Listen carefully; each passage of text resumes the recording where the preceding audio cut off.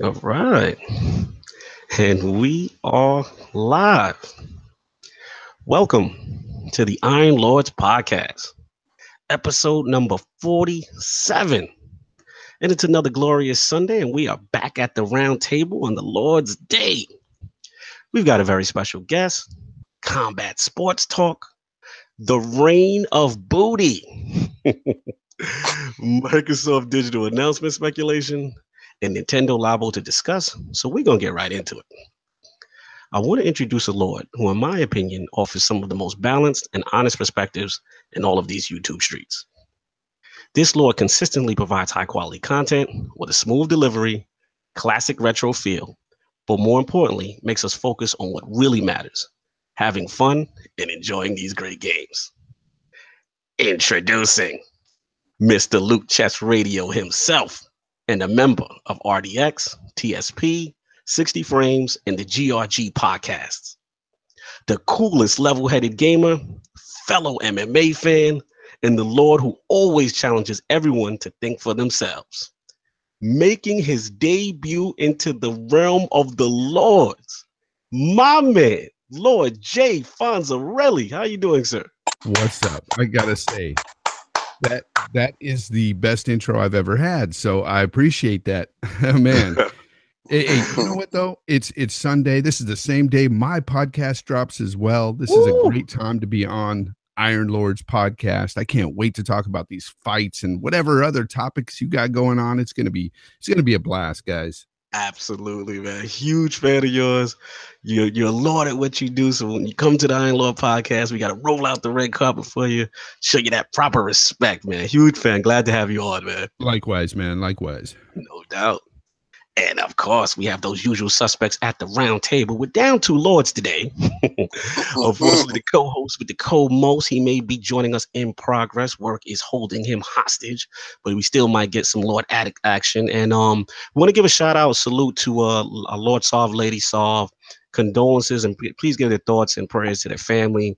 Right now, they have a loss in the family, and he's out there in PR, tending his needs. I know what he's going through because I've been through it myself, and actually have to go through it myself. When you're older, you start losing people. So make sure everybody keeps Lord Solves in their prayers, and hopefully we'll get him back soon. But of course, we still have the excess gamer. Ooh. The Lord of Combat Sports, who is a man of his convictions and demands nothing less than that premium experience. Ooh. Beloved Lord King, how you doing, sir? Man, I am so excited for this day. I feel like Ric Flair coming out the tunnel with the woo, yeah. Baby, this is the day right now. I was on my Macho Man Randy Savage swag last night. You guys don't really understand where I'm at with it. I feel like Goldberg with that belt on is untouchable. It was, oh boy, we are in here today. I love the energy right now. Today we are so in here right now. We are so in here right now, guys. I know last night everybody's house was like ESPN. Like it was. I swear, if I had a bar and people walking through it, it felt really good. It would have felt really good. The nachos is at the table. if you need something to drink, the drink is right there. Yes, sir. It's. I see. I don't eat the chicken wings and the stuff like that because that definitely would have been prevalent.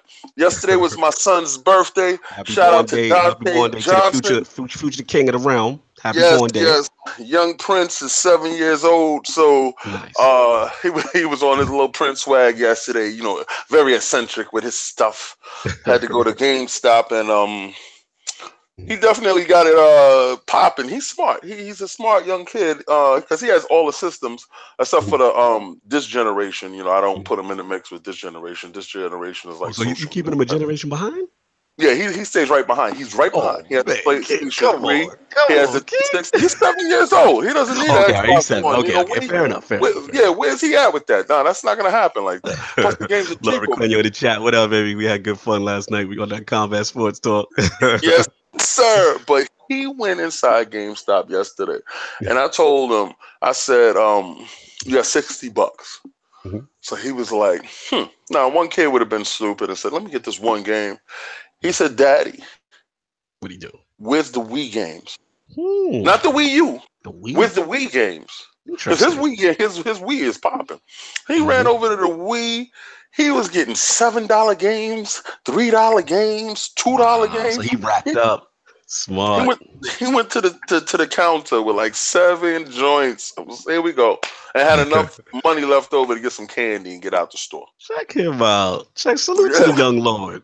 That's what's up. yes, very small. Pimp decisions last night. Pimp No decision. doubt. And of course, it is Lord Cognito here, spreading that gaming realness on the ILP. Not telling you what you want to hear, but what you need to hear. So before we get into what the Lords are playing, I want to start off with Lord Fonzerrelli, his video game system history, what led him to being a member of some of the top podcasts in the game, as well as creating that amazing Loop Chess Radio. So Lord Fonzerrelli, let's start from the beginning. What were some of the first gaming systems you had?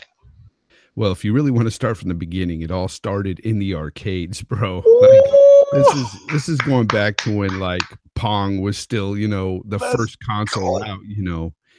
out. So we didn't have nothing like that. And this started out, matter of fact, in the Philippines. Because I used to live down there as a baby until I was 7 years old. So Oh, my first taste of the arcades was actually down there. And when nice. I came to the States, like, we was all over that, going to the corner store and having, I don't know if people remember what corner stores were like, but Yeah, we had we them. had We call them bodegas in New York. exactly. And they would have like this one machine in there, and it was a, tabletop machine. And Hmm. it was Pac-Man, and we would be in there playing Pac-Man and all kinds of stuff. And then my uncle one Nice. day, he brought home the Atari 2600. Mm, And I'm telling you, I was hooked ever since, man. mm, And we had Pac-Man at home. We couldn't believe it, and this was going back to 82. hmm. So I couldn't believe we actually had, the arcades in our house. And Yes. that was just amazing to us at the time. And we were playing games like Adventure, where you were a little square and Yeah, you I were remember just that going through the game. little dungeon. And dude, it was so rudimentary, but man, for back then, it blew our minds. Hmm. And yeah. Stampede and all these other games, Pitfall. And and Pitfall, and, remember and that? then Oh, you taking it back? Yeah, I remember that. bro, Pitfall yeah. Harry, baby. And Hmm. then we went through other consoles too. We had this one. Uh, I believe it was the Commodore 64 my brother had. We had the NES. We had the ColecoVision. We Oh, I had had the Coleco too. Nice. I had the yeah, Coleco. yeah, yeah. So I Hmm. mean, it just went on from there. But my favorite console of all time still Oh. still remains the Dreamcast. Man, that Woo! console. It's funny you said that, Lord Bronze. I was getting into it with Lord Stinger, and we were talking about it. And I'm a huge Dreamcast fan also. And Yeah, we were just talking about like launch lineups. And obviously we know right now the Switch is really popping. And I think Lord Sting, he kind of listed all of like the Dreamcast launch titles. And when Mhm. you actually see them listed, I was like, yeah. wow, he may have a point right there. That was the greatest launch lineup in history. Yeah, he may have Well, a point. We're gonna get Sting on for that show too. But yeah. continue, Lord Francis. And it's not just that too. It's not just all the games that they had, because they had some great games, but it was the console itself. It was so ahead of its time. It had so Yes. much going for it. It had online components. It had Yes. the VMU. The Nothing, VMU. bro. Yes. We've never seen anything like the VMU again. And why the fuck not? Oh, sorry, I It's cussed. okay. It It's cool. happens. Okay. I just get passionate about this stuff. We love it. We love the passion. Love it. I'm telling you, those VMUs are just they were amazing. Remember when you were sitting couch co-op, or you're sitting there playing Madden against your buddy on the couch? You can have Yeah, those VMUs and pick your plays, and he wouldn't see what you were doing, because with the other exactly. consoles, it was all on the screen. Yes. Nowadays, it's still all on the screen when you're side by side. Mm-hmm. What Mhm. happened to that, man? I Bring that know. stuff back. Who cares about the touchpad on the PS4? Bring back a screen. Bring back something you can utilize on that thing. The Mm-hmm. VMU was phenomenal. So Yeah, man. Dreamcast was so ahead of its time, and I'm glad you made that point about the VMU. Lord King, though, I mean, he had it all, and it Yeah. was such a cool thing because you had that screen in your controller that would, like you said, would matter. You would have the plays listed, and it just added an extra level of depth. And Lord King, help me jump in if I'm right. Like, didn't there were other games that were kind of like separate also on the VM that you could either Well, continue? what I did was with the Sonic, you was able to take the little eggs and mature your little eggs with you, Yeah. and they pop out and turn into little like Tamagotchis. That's Hmm. where it really started from Yeah. because the Tamagotchi was going crazy in Japan. So Sega Mm. said, "Well, let us capitalize on that." The only problem with the VMU was the battery life was terrible, and Yeah. then they exchanged the battery inside the back. That was a miscalculation on their part, but they were so far ahead of the times with Hmm. the online, the Ethernet, and we credit Microsoft with having the first Ethernet. No, brother, it was the Yeah, Dreamcast. JK. Was it like a That was 33.6 modem? Yeah, it was, but you had the aliens online because my mother would pick. Shout out to my moms. Um, my mother would pick up the phone and she ran inside the living room one day with tears in her eyes because she picked up the phone while I was playing an online match. I think it was like 2K or something. I don't know what I was playing, but she heard the on and she thought the aliens was here and they were taking over. I am done. I am done. I'll Oh never my forget God. that day. I'll never forget it because I was in the living room with the sheet over my head in the dark. And It she was come too through the advanced. It was curtain. too advanced for her. Yeah, she was like, "Oh my god." But Lord Yeah, shout Fonz, out to man, my yo, pops. Dreamcast was amazing. I'm Yeah, so it glad you was. brought that It up. was. That's what's up. Now back in your history, I know you said Atari, you said Coleco, you said a lot of classic stuff. I didn't hear Sega in there much outside of Dreamcast. Did you have Oh a yeah. Master System? Did you have Yes. a Genesis? I didn't have the Master System. I had the NES at the time. My buddy, Okay, though, my best friend, had the Master System. So we'd go over each other's house and play both. So we didn't have nice. any problem with that. That's like But me and Lord King. Yep. Yeah. but when the Super Nintendo dropped and the Genesis, I had both. And then I even bought that terrible Sega CD system that came out. Oh, Thank you, Lord Fonz, because Lord King gets mad when I say it was terrible. first of all, you're not gonna sit there and don't put your head down when you say that, okay? That was very premium. That Sega CD was so premium. I don't care how Yeah. grainy our grains were. Okay, All right.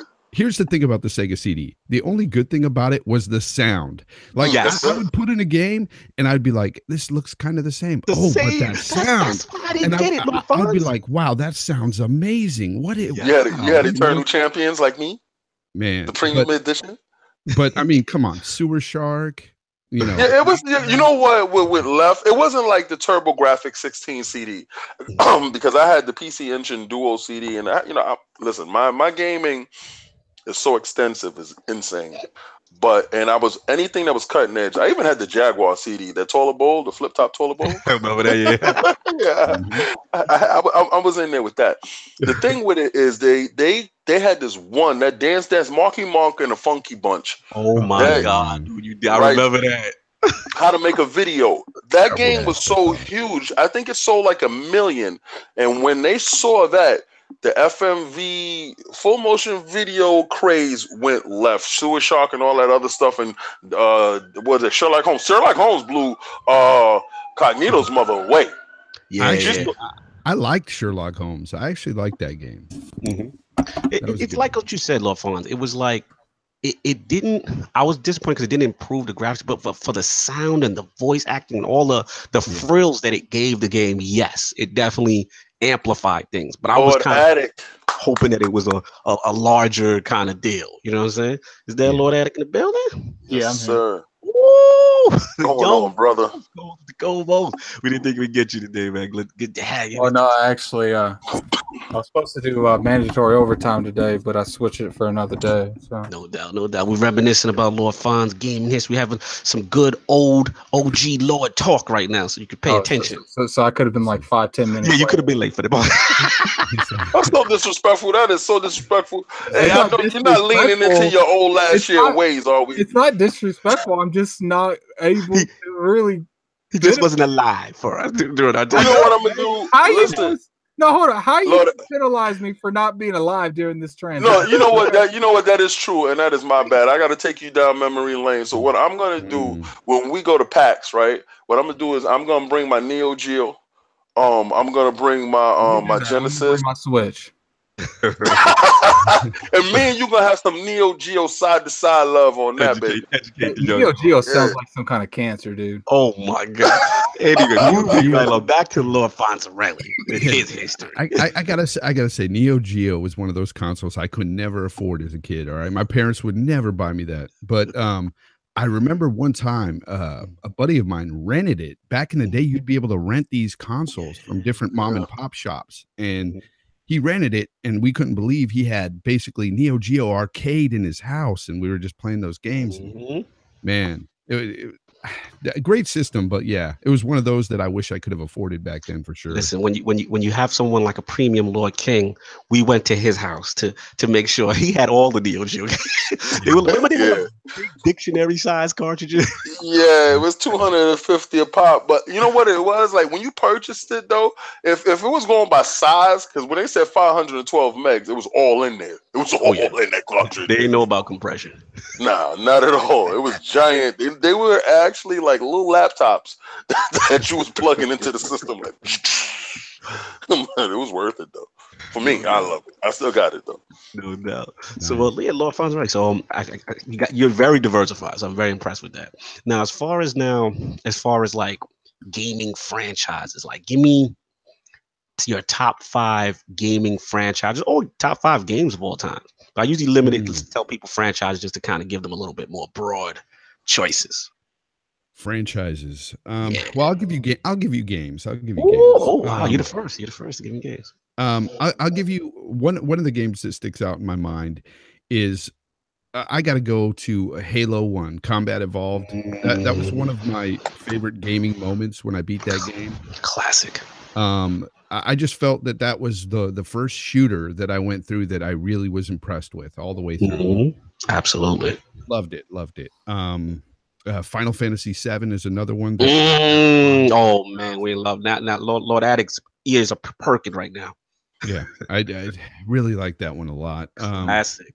Man, 5. This is kind of hard. Man, you know, I can't. Right now, I can't give you 3 other games right now off the top of the You're the first to attempt that many. So now, but I'll tell you what. I will tell you what franchise I wish to see come back. Okay. And that is, of course, Legacy of Kain. I want to see Legacy of Kain make a return. And I talk about touching a spot with me. You're touching a spot with me right now. I'm getting emotional. Because they have so many good games, man. Soul Reaver just blew me away on the Dreamcast. You had, man, like, bring it back already. We need a new game in this series. Don't they have this new vampire game that's coming that's trying to pick up the torch from the old developers or I think the old writers from the Legacy of Kain series? I don't know. It's a PC game right now called Vampire, and it's an RPG, action/RPG. And I saw it at E3 at the PC section. It looks insane. I know Lord Sovereign knows exactly what I'm talking about. Yeah, Lord Sovereign knows. But I want to get back to, because Legacy of Kain, he hit a real emotional spot for me, because I'm one of the real ones that, like, I like the first Legacy of Kain when it was Kain. Top down isometric. When it was top. Now, don't get me wrong. The other games, I guess the game engines were better. I like the Soul Reavers. Those engines were better, and the gameplay probably was better. But I just like that Kain story and how, you know, he became a vampire and the abilities he had. And I love the voice acting of him. Like, he would go through and kill the bosses, and he would talk in his mess. And I don't know, it was something about Kain that I really liked. Yes, finest vampire. Yes. Shout out to Lord Brap. That was actually Amy Hennig. And yeah, man, I really loved that. It was so well written. I had no idea until recently that was Amy Hennig. And I love that game, man. Absolutely. Yeah. Blood Omen and Defiance and all those games. Absolutely. But yeah, it's just one of those games that I feel that, you know, it could make a big comeback. They could really bring it back, and people will embrace it. I don't know. We just don't have too many games like that out there right now. Yeah, no, it's true. It's absolutely true. Those are some good choices, man. Very good choices. So, yeah, let's get into now how you got into the YouTube game. You know, creating your channel, and then also, what led you to all these great podcasts. You're a member of like a lot of really good podcasts. A lot of people we've had on the show. So let's start with your journey. Weird. Yeah, it's really weird because when I first dropped some content on YouTube, it was just kind of I don't know, like my very first video was a video I made about the gaming industry and where it was headed with all these loot boxes and stuff and DLC and all this stuff, and it was just an eye-opening video that I put out there that some people embraced, some people didn't, some people hated it, and this was back in 2016. And my channel wasn't really growing, and I was making a few other videos, and then I started making these gaming parody videos of the community that I found here on YouTube.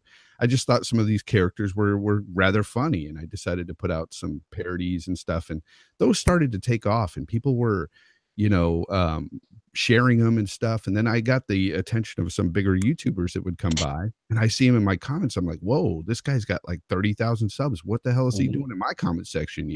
I'm just an old dude here. I wasn't expecting to get the attention of any of these guys.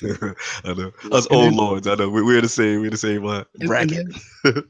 And then just started focusing more on gaming, because I was doing stuff like political and stuff, and don't ever do political stuff. The hard way. Oh my, I was having people coming down on me, like, and I had to get rid of those videos because they were just toxic. And it's just like, I wasn't trying to be toxic, but anytime you go political or religion or anything, it's a death sentence for your channel. Absolutely. Completely agree. And as the Lords, we definitely strive to stay away from that stuff. I want people to come here for gaming, having fun, escape, all that other stuff. Because at the end of the day, that's what it's about. You know what I mean? Yeah, and we try to keep away from the tiki torches, fanboyisms. Like, we want everybody here, to feel comfortable. If you play PlayStation, feel comfortable. I don't even care if you're down on your phone, because my phone game is heavy when I'm tired. I sit on the side like, hey. So yeah, man, I want everybody to feel comfortable. Yeah. So I stuck to gaming. I just stuck to gaming, and then all of a sudden, again, I had some gaming YouTubers come to me and say, hey, you want to be part of this? You want to join this podcast? Actually, it was All Day Digital was the first guy that hit me up. Salute to All Day Digital. All Day Digital. He hit me up in a DM on Twitter. He's like, I gotta mention that John killed him too. Oh my God! Wait, PUBG. God, y'all kill everybody in PUBG. Continue. All Day Digital slid up in your DMs. Ooh. He goes, hey, dude, do you want to come to GRG? And I'm like, what's GRG? I don't even know what the hell. I know, right? That's kind of nervous, right? Yeah.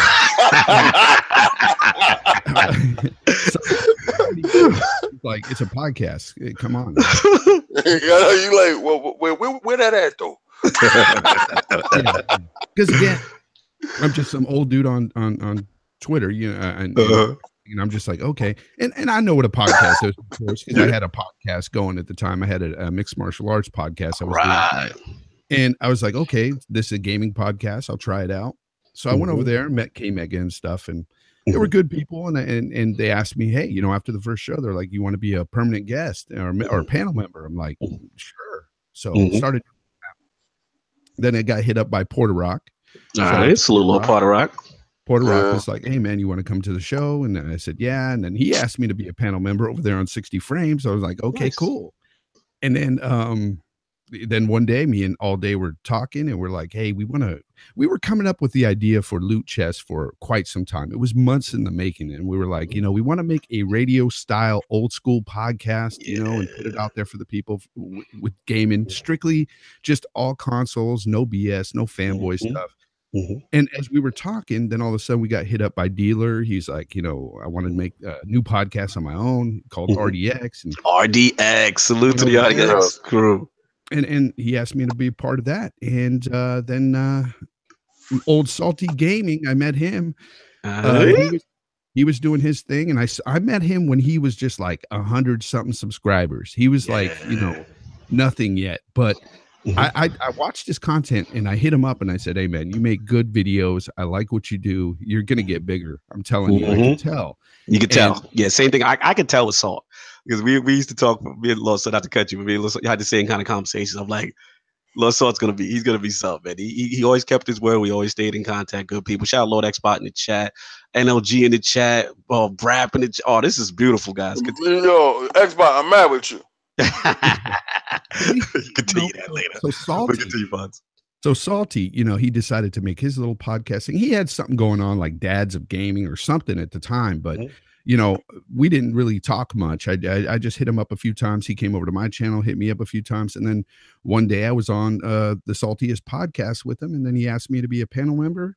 And the rest is history there. And then, of course, Loot Chest finally came to fruition, and me and All Day started that. With Enrique from Brap, and of course Saltiest Gaming was on there for a bit. He had to leave, but he came back last night for a guest spot, so it's all good. It's just that sometimes he can't make it, so it is what it is. But yeah, so it's a lot of podcasts, and a lot of times I'm not able to make them all and everything, but hey man, I do what I can. Well, it goes to show, like, how much people appreciate your perspective. Like I said before in your intro, you're so balanced, so cool, and you definitely like to hear you sometimes you even make people who had one view of something. Sometimes what I like what you do, especially your production values, are excellent. I mean, if anybody is not watching Jay Fonzerrelli, please subscribe to his channel. Like he really, if you're an OG Lord, you'll appreciate some of the subtle things he puts in his videos. That if you're from that time, you understand what that is. I try. Here's the thing though. Like I used to try and put so much production value in my latest video that I put out about Nintendo. Yeah. I put in about 4 hours work for a 4-minute video. I could tell. Okay. And the thing is like I've put in before like 15 hours on one video and it barely gets any movement. So that's the problem with YouTube. It's like some guy could go out there and just talk over a black screen and get 1,000 views. There you go. And I could put out a video I put 15 hours into and get 100 views. And it's kind of disconcerting. It's like it makes me, I'm happy that some people enjoy it, but at the same time, it's a little bit of a knife in the back. Like, it's tough because, like you said, it's like sometimes, you can tell, lords like you and people who really take their time and make high quality content.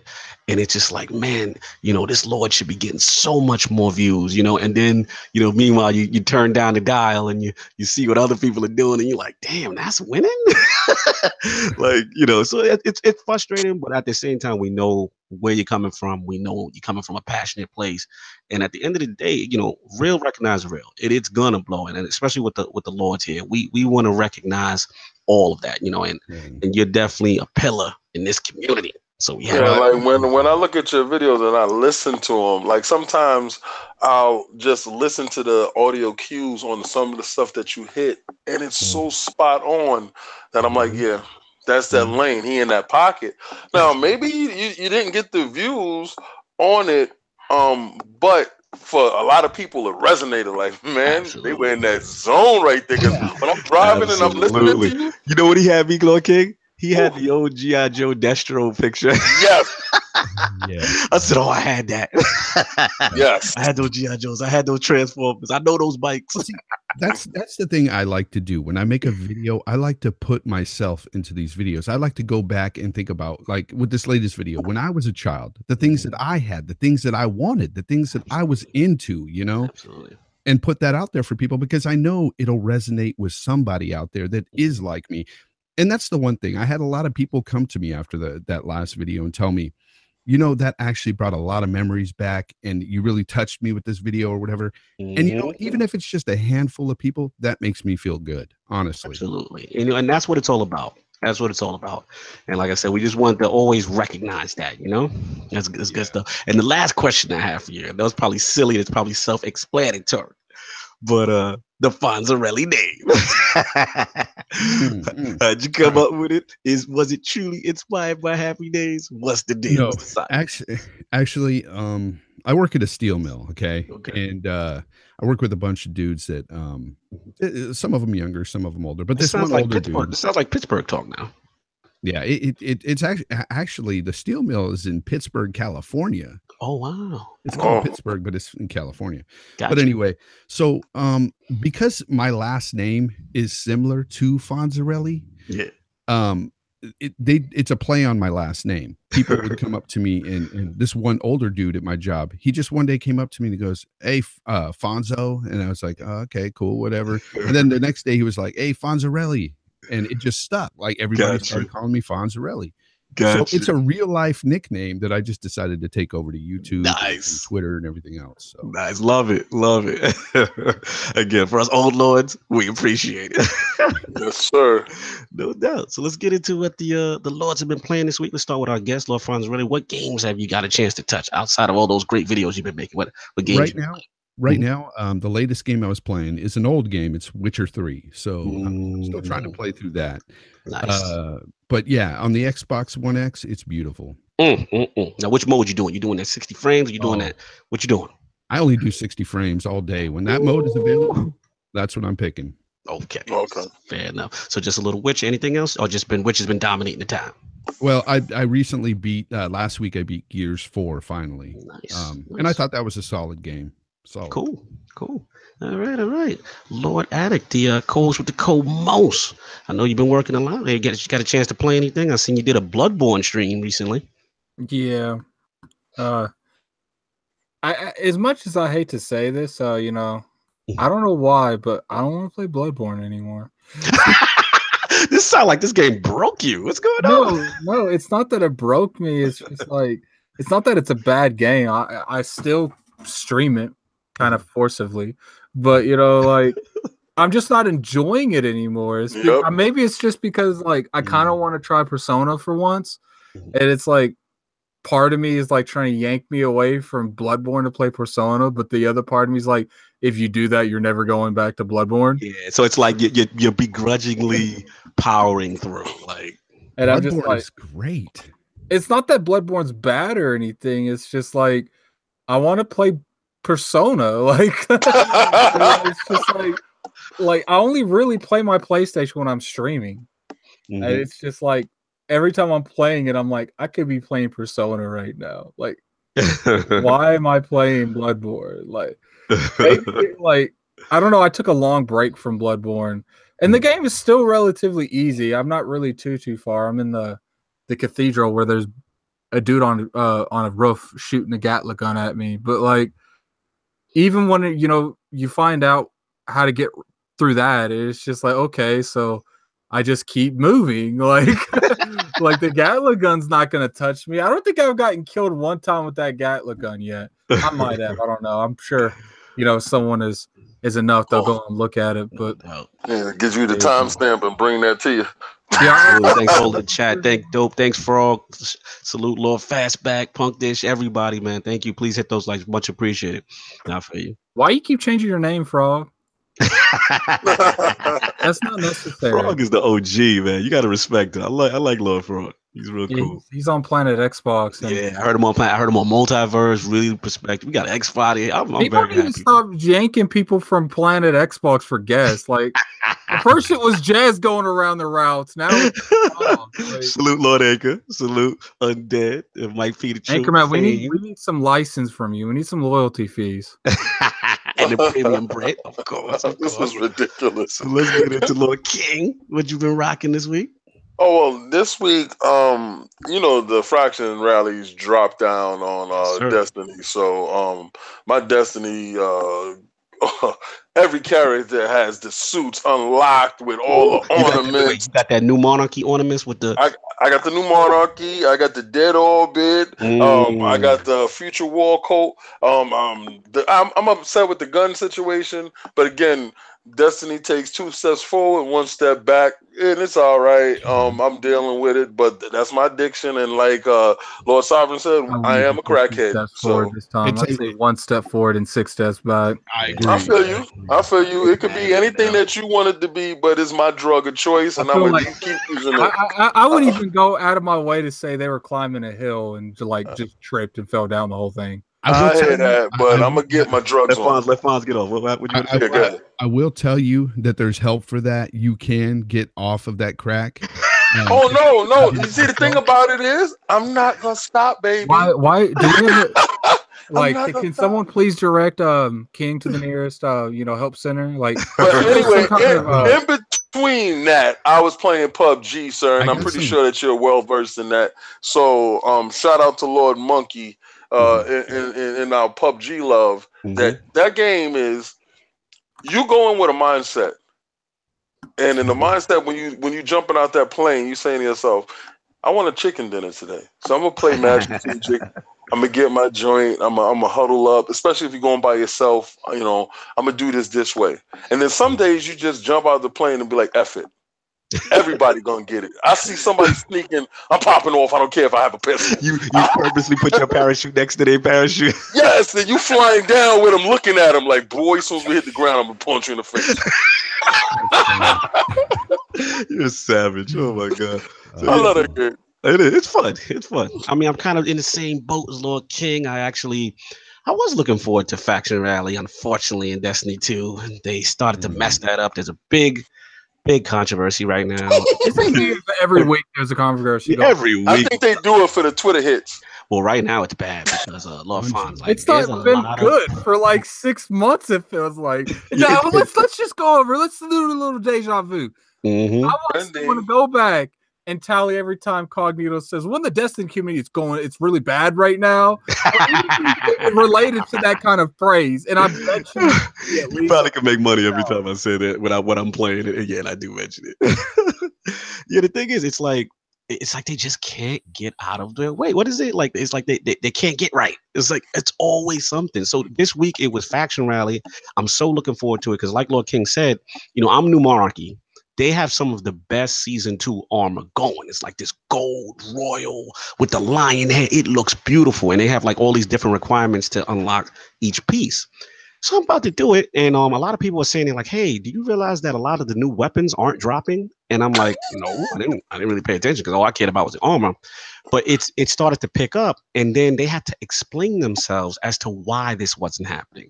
There was another PR mess, and I'm like, come on, Destiny. So, salute to CJ Barrett. He's jumping in the front lines with Deej and these guys.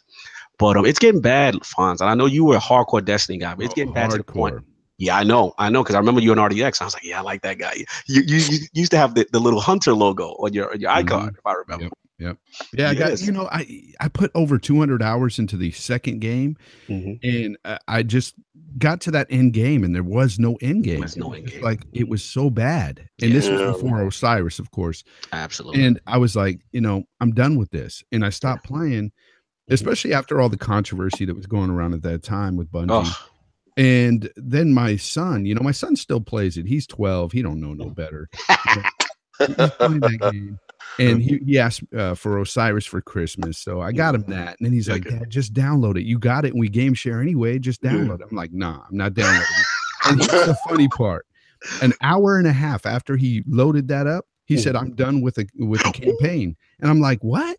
Yeah, Osiris was like an hour and a half. I was like, yes, it's that fast. That's crazy. And of course there's other stuff you can do, but it's just not worth my time anymore. Like I completely agree with you. What I tell people, my hardcore Destiny guys like you, right now, they're in the mix of revamping the entire thing. It's going to take time. It might not even be by the next DLC. They're going to have to wait to have their Taken King moment to get Lord Addict, to get you, Lord Fonz, back in, because there's so many things. It's right now they're in the process of bringing things back to Destiny 1. And the whole frustration is, why was it removed in the first place, right? So that's another discussion. I know we had this talk. Shout out to Lordy Bontes. He was on, last week with Lord Sinister, and we went into the development update. Please catch that episode. We talked about our theories about what's going on and that stuff. So it's intense. But for the hardcore, hold the line. Think about maybe that September one. That's the one where by then, based on the roadmap, everything that we want should come back. But as far as me, besides the Faction Rally, I actually picked up old school Double Dragon on the Switch. Oh boy! I know it feels. It caught me, man. It caught me. I've never spent so much money in the arcade on that game, Lord Fonz. I had to get I will say with Destiny though, nothing else touches that gunplay though. That best gameplay. Yeah, phenomenal. Best gameplay. Phenomenal. And Lord Addict knows when you have that gameplay, 6 people cooperative in raid.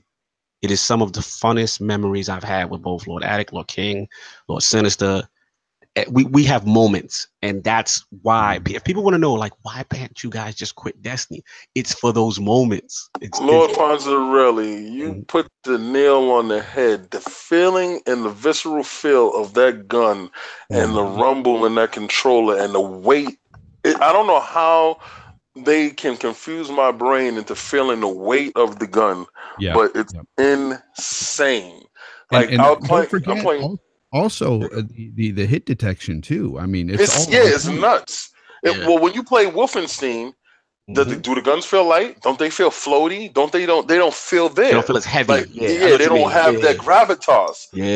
That if you pick up that sidearm in Destiny and you let off that sidearm and you looking at the clip run down and there's an audio cue to it too, like you know that you're running out and you're switching to the next gun and you're like bam, bam, bam. It's the feel. Their gameplay, I'm so rooting for them that I just can't get off the ship now. I'm already this far in the ocean. I'm going to drown if I get off. So I'm in the boat. Salute to Cycle Game in the chat. You know what I'm saying? All day digital. That's what's up, man. Good to see you in the chat. Yes, I'm loving this chat. Merc in the building. And yeah, Merc, unfortunately, you are right. Yeah, division right now, that 1.8 is kind of popping. I ain't going to lie. It's greater than Destiny right now. So we're going to get into Froggy. Yeah, Frog's in the building. Everybody's in the building now. I'm real happy, man. Yeah. Frog's in the podcast. yeah, I'm in here. What's going on? What's up? What's going on? We got Frog in the building. Okay. Loving the conversation. Loving the conversation. You brought me back to some of my days when you were talking about just the way you do your podcast, and I think that's what's great about the community is to bring people back to their childhood memories of gaming. That's a great thing. It's a great thing. That's what it's about, man. Oh, definitely. I think I hit that senior demographic just right. I think there's a bunch of seniors. You know what young wolf. you know what you hit? You hit that Toys R Us kid. There you go. There you go. That's what I do. We grew up with that. I don't want to grow up. I'm a Toys. That feel, that song. Listen, my man cave downstairs. That's the essence of that. You walk in it, you like, man, this dude is wilding. Like, this is a time capsule. Like, this is crazy. That man, man cave. I feel you. I love your podcast. I'm taking him back to playing with big wheels and stuff. Oh, you know that, boy. When you hit that brake button and you spin out, you do this again. Yeah, we talk about this all day. Yeah. So I want to get into the last week's ILP poll results. They're in, and the people have spoken to the question: with the tremendous success of the Switch, is Nintendo getting a pass for continuing to port or remaster Wii U games? Examples like Mario Kart, Mario Tennis, Hyrule Warriors, etc. to the Switch. The winner at 47% in a fairly competitive three-way ILP poll is the no. It's smart business. Most skipped out on the Wii U group. Coming in at second place at 35% was the yes. These are cash grabs and old IPs group. And at third place, our shallow crew at 18% was the I don't care. What's up with that Smash Brothers though? So the Team Shallows were in the building. Thanks to all who participated. Ever notice every one of your choice always is like sarcasm? Like it's. But you know what's funny? The last two polls, when I do like the shallow or the quote unquote sarcasm, they've actually won or been second place. That's because that's how everyone legitimately feels. I think it's like it invokes you and Anchorman. You guys have that feel a lot. So thanks everyone. So real quick, Lord Fonzerrelli, let's start with you. What do you think about what the people are saying about the Wii U ports, and what's your whole stance on that? You know what? A lot of times I do say that Nintendo gets passes for a lot of things, but in this situation, when not a lot of gamers have experienced these games, they're fresh, they're new to all these people. So, if they port these over, nobody touched them on the Wii U, so they can experience them here now. And I think it's a smart business move. I really do. Yeah, absolutely. Lord Frog, we got you in the building. So what do you think about these ports coming over? Do you think it's good business? Do you think it's just cash grab? Where you at with this? Well, as a Nintendo, every console owner, I own the Wii U, and I would honestly say, there's a lot of games I didn't particularly want to see come back, but I think it's smart business because the Wii U in its own right wasn't very successful. So I think this is smart business wise for the fan base that didn't get to play the games. And these are phenomenal games. I mean, Donkey Kong is a great game. But for me personally, there's a lot of games I'm like, I don't want to rebuy this. I don't want to rebuy this because I had a Wii U. Right. But as far as looking at Nintendo and them giving a product to the consumer base out there, I think it's very smart business. So, I think it's smart business. I think it's smart business. Absolutely, absolutely. Lord King, I know you. I think me and you are on the same page with this, right? Well, how I feel about it is I'm like Drake, and she's old to you, but she new to me. So it's just that's the fact of it. But a lot of development time and dollars went into these games.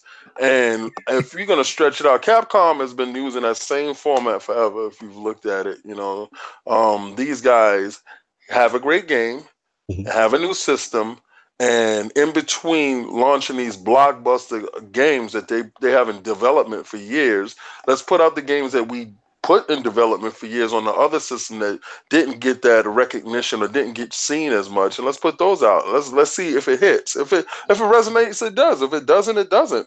Some people didn't get the Wii U. I got the Wii U. Am I buying Donkey Kong Freeze? Yes, just because of that Cool Kong dude. That Cool Kong dude was not inside the Donkey Kong Freeze that I have, so I have to get that one. No doubt, no doubt. And Lord Attic, I'm assuming you okay or you don't care. No, actually, I'm on Nintendo's side this time. Wow, I'm shocked. Okay. Like, these are the same people that, like, look, like, regardless how you feel about these games coming out, ain't nobody said nothing about Microsoft bringing out the Master Chief Collection. That's 5. No one said nothing about them bringing how many different versions did they bring back with Fable Anniversary? They actually re-brought them all out one time, all the Fables in one package. Killer Instinct was a remake. That was a little bit different of a story. I mean, they literally brought the Rare collection, which was like 30. Right. You're right. Last of Us remake. Absolutely. If you look at the start of the generation, the majority of it was remastered from the 360 and PS3. If you remember. This is my counter to that that argument every time it comes up. What's a game that is they're talking about right now? So let's say, what's a good game I can use for this? Shadow of Colossus? No, I'm talking about for Nintendo. Oh, for Nintendo? That's being remastered? Yeah.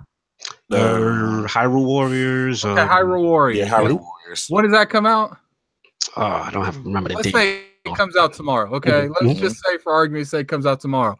Guess what would have came out tomorrow if that game didn't come out tomorrow? Nothing. Right. No, good point. Good point. And you have the option not to buy it. That's right. Vote with your wallet. You don't want it, don't buy it. No doubt. So yeah, man, we're gonna get into these topics now. Lord Frog, I hope not to bore you and Lord Attic, because we got a special little topic for this catered towards Lord Fonzerrelli. Because he had his MMA podcast before, and he's a lord of combat sports.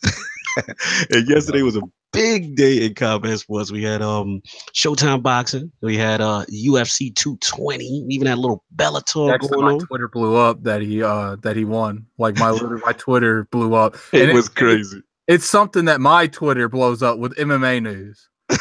Exactly. That should let you know. So let's start with Lord Fonz, the lords of combat sports in the building. We're gonna have a quick segment here. Lord Fonz, did you catch what did you catch last night? What are your impressions? All right, I caught the UFC main card, and I caught little bits of Bellator, not much of it, but I saw that it was all decisions basically, and yeah, it's par for the course of Bellator. Just the matchups and everything are always terrible. The old men wheezing. Like that Social Security league. Come on. Boy, they have the oxygen tanks in the corner. They looking at each other with the pupils dilated. They're the only ones out there with the geriatric, division. That's right. They're the ones that okay the drugs. The PEDs running loose.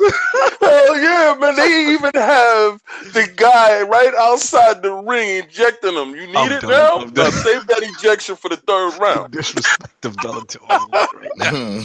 Yeah, it's it's Bellator, but UFC, man, I was pretty impressed. with the way the Stipe fought. Holy Baby crap, Milkshake man. versus Francis Ngannou, the Predator. Dude, Out of I was control. expecting a knockout on that fight, and wow, and Cognito, you were the one that told me, we got to see if Stipe or if Ngannou was gonna last after the first, second round, and Yep, Mhm. hit it right on the head, man. And absolutely. Stipe fought a beautiful fight. Beautiful fight. Beautiful And fight. people, and a lot of people were telling me, "Oh, it was a boring fight." I'm like, "What? The dude You know fought why? It was a masterful fight by. It's by a Stipe. boring fight for those people that want that. Oh, feeling. Whoa, it's over. It's over. No, we're gonna choke you out on this floor That's the thing and about- pound your forehead and twist your leg out. That's the thing about mixed martial arts. I A haven't lot of seen people really would say, a boring fight since GSP left. Not saying. well, a lot of people. Well, I've seen some boring fights, but but when it comes to mixed martial arts, a lot of people will tell me I liked old UFC back in the day when anything goes and all this stuff. I said, if you want to see some real boring fights, watch that old stuff because they'd be laying on the ground for 25 minutes, not knowing what they're doing. Nobody telling them to stand up. Yeah. I mean, No, but people here's the were thing. dying because of that. Well, no, here's the thing. I appreciate a good ground game. I appreciate jujitsu. I appreciate all facets of mixed martial arts. That's what it's about. But back then, they knew nothing of jujitsu. That's why you had people like Royce Gracie coming in. Dominating. But what they did have was what was the funniest, and this is how they would set it up to be like boxer versus karate. Basically. Like, yo, yeah, I got that boxer. Until that boxer leg is taken out and you see your favorite boxer on the floor being choked out by a kung fu gi, you're mad as hell. You're right. It was almost like set up. The old ones almost set up like a blood sport kumite kind of. Yeah, it was awesome. I love all the generations of it. I mean, yes, the blood sport aspect was fun. Yeah, don't get me wrong. I had fun watching it back then too, but there were some boring fights where they just laid there for 25 minutes. It was ridiculous. Absolutely. But nowadays, like, if you're really into the game and you understand what's going on when they go to the ground and what they're trying to pull off with these submissions and stuff, you should respect what Stipe did last night. Absolutely. That man, man, I was not expecting him to win. And look, I was. You know what? I'm mad at myself and I'm eating crow because I shouldn't have went against the champ, because that's my rule of thumb. You never go against the champ. Yep, the champ lose. Yep, he got there for a reason. He showed Ngannou why he's there, and it really impressed me. He didn't listen to the talk on the paper because on paper he was supposed to be knocked out in 31 seconds. So he didn't listen to that. No. I like this fact. He's such an underdog as a champion coming into the fight. Listen, Addict, let me tell you something. If you looked at some of those betting lines, the betting lines told you they had a betting line that had 31 seconds in. The first punch landed that this guy was going to beat him. I mean, like, I've never been so glad people have been screwed my whole life than I am right now. Well, what I've noticed, if you notice, the key to his whole thing was trapping that leg. When he was on the floor, like trapping his leg, and I don't know, I just saw a sense of panic in this guy's face, in his eyes. And it was what you just nailed it. Is what me and Fonzerrelli were talking about, because my concern is I was like, look, we all know if Ngannou catch him, it's night, right? But the thing is, in back of my mind, okay, what happens if he doesn't? What's gonna happen? One, we're gonna see where Ngannou's cardio is. The other thing, I never knew Stipe to be a great wrestler. But for him to employ that game plan just showed me how intelligent he was, and how, like Fonzerrelli was saying, like keeping him pressed up against the cage, putting that body weight on him, just wearing the big man down so that each subsequent round, the punches don't have that sting, right? And don't forget about that head movement too, man. He was getting away. No, he wasn't going to touch that head. Absolutely. But let's give Stipe some credit too, because Ngannou did catch him a couple times. And he got rocked, but he was still in the mix. Like pretty much every round he was kind of in danger. But to give him credit, man, I actually tweeted, I was like, Stevie, my bad. But give Ngannou credit for not giving up. Yes, not quit. Because he could have quit, like a lot of bullies do. And when the pressure is on them and when they're down and then they're in the corner, the fight is out of them. You see the dog leave. Like somebody yelled out yesterday on my Twitter feed, I miss Brock Lesnar. Brock Lesnar is the epitome of a real bully. When Mhm. it don't work, he folds up like a ham sandwich, and it's time to eat him, and it's gone. So shout out to Big Boy who took his whooping Yeah, because he got paid. Listen, they got their checks. Their checks is good. So he got paid to fight, and he fought the best he could. But one dude understood the key: that leg. No doubt. Lord Frog, did you catch any of it, or you I got it on caught the? no, I caught snippets after. Okay. I usually try to catch it when it's going on. I like to watch it live as it's happening. I didn't catch it. I was a little busy, but yeah, I love mixed martial arts. I'm a huge Gracie fan. Oh, nice. I was worried I was boring you in this segment. No, I'm a huge, Nice. huge Gracie fan. I did a lot of mixed martial arts and stuff when I was in the military. Did a lot of grappling. Well, that's mandatory for you guys. Y'all can't be caught out in the field with wax skills. Oh yeah, because you might not always have enough, bullets to take. Yeah. But yeah, I love that stuff. I think it's become the boxing. A lot of people want boxing to come back to where it used to be. Boxing was back last night. Don't even go there. We're gonna get into it. We're gonna get into it. I got you. Yeah, I got a true champ for you. If you didn't see it, I'm gonna show you what the true champ is. I'm gonna show you what that UFC should have been last night in a few seconds. No doubt. We got you. I'm pacing around this computer right now. I'm pacing around the computer. No doubt. Continue, Lord Frog. No, but I love it. I love to see it. I love to see the like you were saying, the intelligence of the fighters. That's really, to me, when you see a fight and you can tell when the fight's good. You can see the person that they're not just using their brute strength. They are intelligent. They're thinking about every move. They're thinking about how to counter this person, and it really shows that these people are just more than just a muscle. They're intelligent, and that's what I like to see. I like to see fights like that. I like to see, somebody really use that. Okay, well, I can't do this. I can't do that. Well, I got to use what I got and in an intelligent way to take this opponent out. And that's the best fights. Those are the best fights. Absolutely. And of course, we had another fight on that card, Lord Fonzerrelli. We had DC defending his title. So did you catch that? And what were your impressions of that one? All right, my first thought about this is, what the hell was Vulcan doing in there against him anyway? I know. Look, I know the guy's on a 5-win streak, but 3 of those are the only ones in the UFC. And he beat dudes like Misha Kirkanov and Jimmy Manawa. And Jimmy Manawa's all right, but it's all right. Yeah, come on. I mean, he did beat Oven St. Preux, but it was by split decision. And I think that the dude had no business in there. All right. I just think that they couldn't get that fight with what's his name?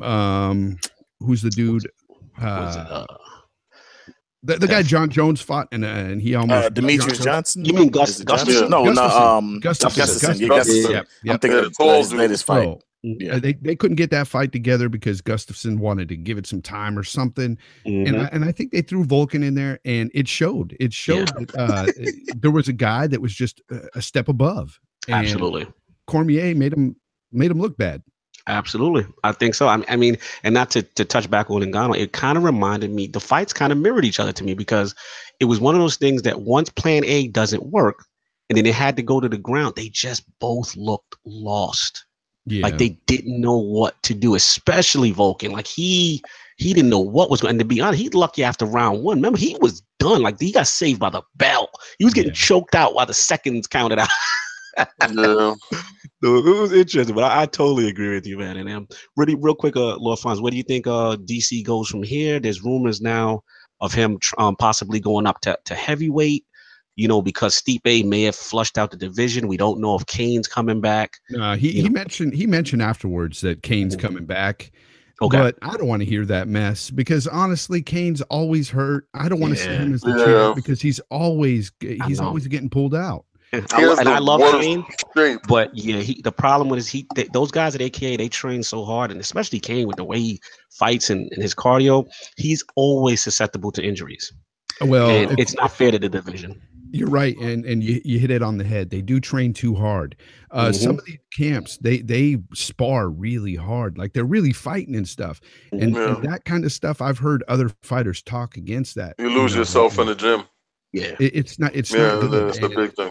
and he's always getting hurt. He's always getting hurt in the gym. So that tells you right there. Yeah, that's the difference between boxing and MMA. When you go into a boxing training camp, you have how many rounds you're gonna spar there. You're gonna have how many rounds you're gonna bag work and stuff like that. All this stuff is like petered out. If a real trainer is working with you, this stuff is all programmed into what you're gonna do per day, and rest is key to all of it. No doubt. So speaking of rest, Lord King, I'm gonna pass that to you. As far as the boxing, I gotta be honest. Like I was shout out to Lord Requeno too. You guys put me on to something last night that I was very pleased about. So I'll tell the people what was going down on Showtime Boxing right quick. Lord Requeno, you can stand up next to your laptop or your computer, your phone right now. You can put your hand in there and understand that New York City was rocking last night.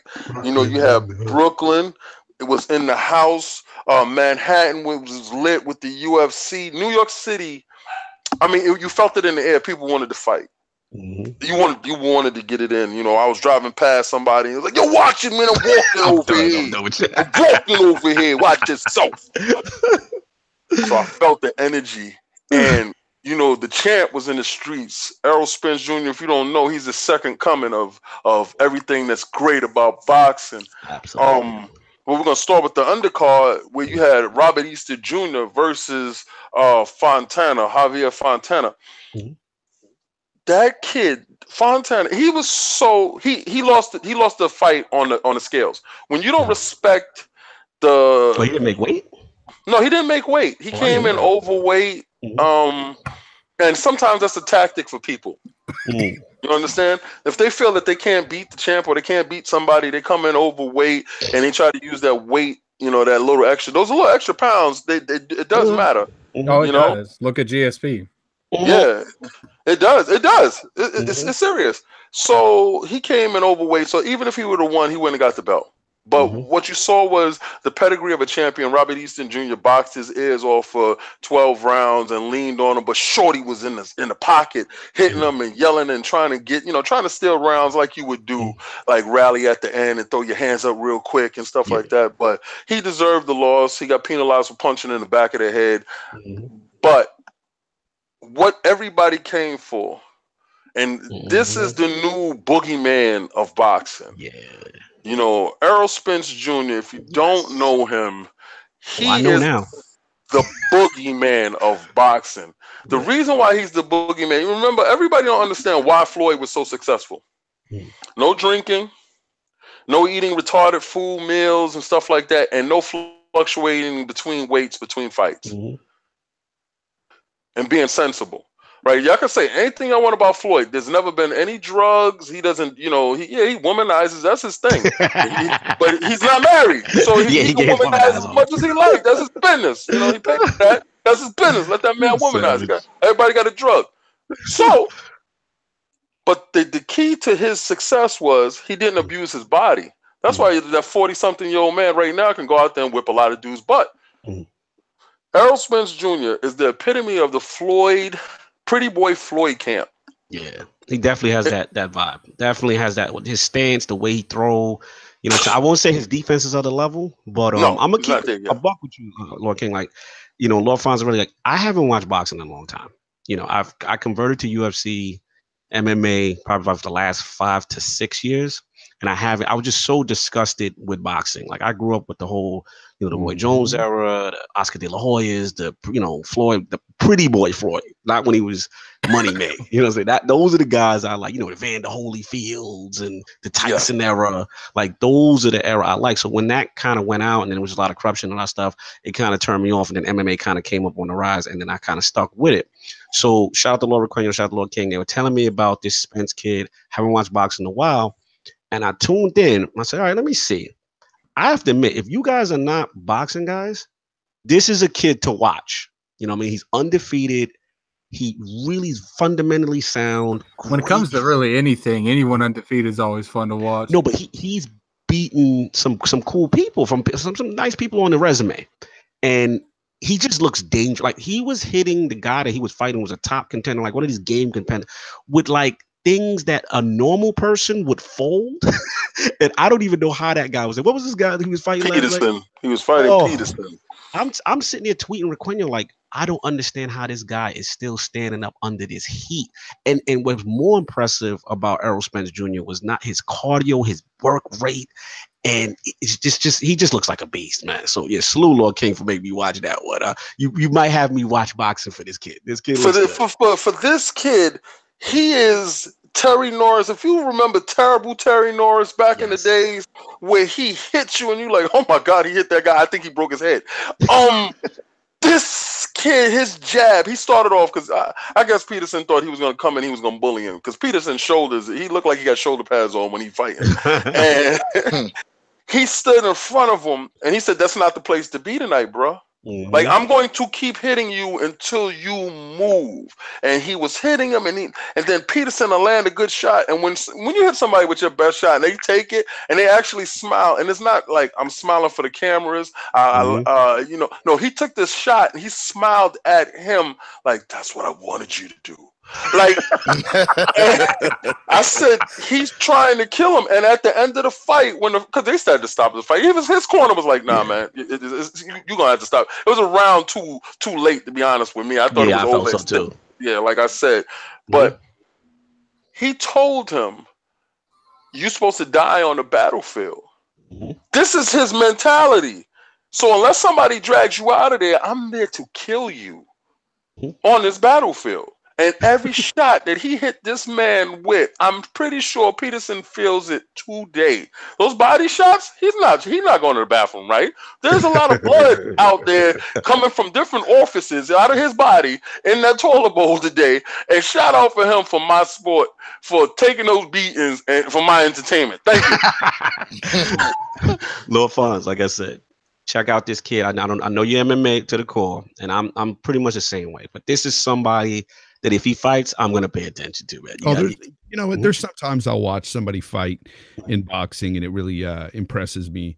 There's certain fights out there that are great. It's just that usually the main spectacle fights, are usually not the ones to watch, Yeah. You talk about Pacquiao Mayweather. For instance, yeah, and then you had McGregor and Mayweather. It was just come on. What you saying? You used the right word for that. That was a spectacle, and I don't know why anybody thought somebody with no boxing history was going to go in there and beat a master boxer. Because like Cognito, I go way back. I go to the Hearns, the Durans, the Haglers.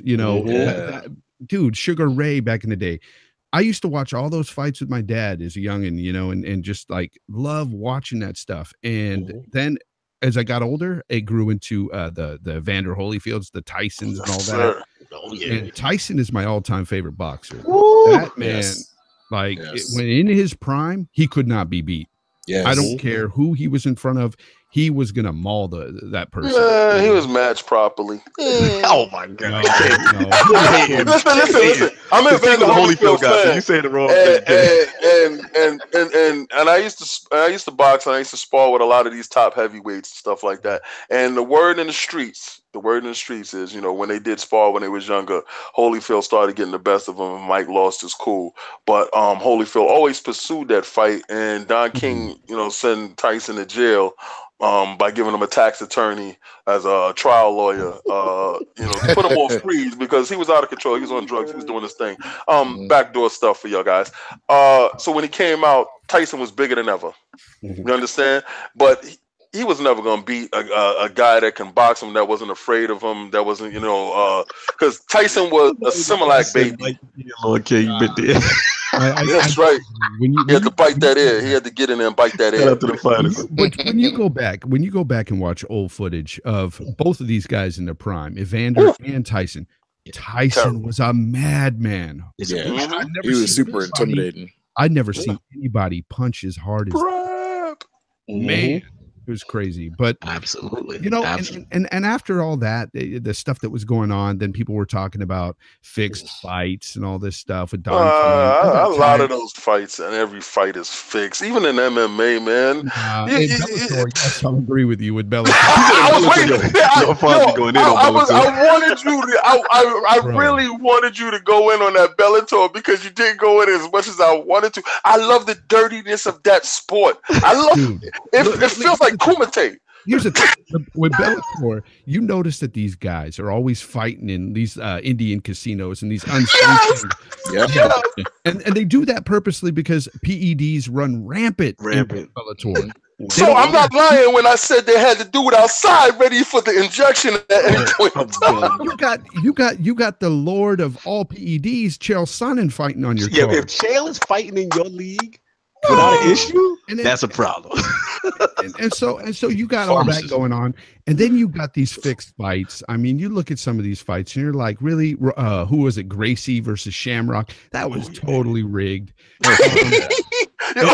There was this one fight this one time with some nobodies, and I'm not lying to you guys. I wish I could find this fight on YouTube or something, but I could not find it after this.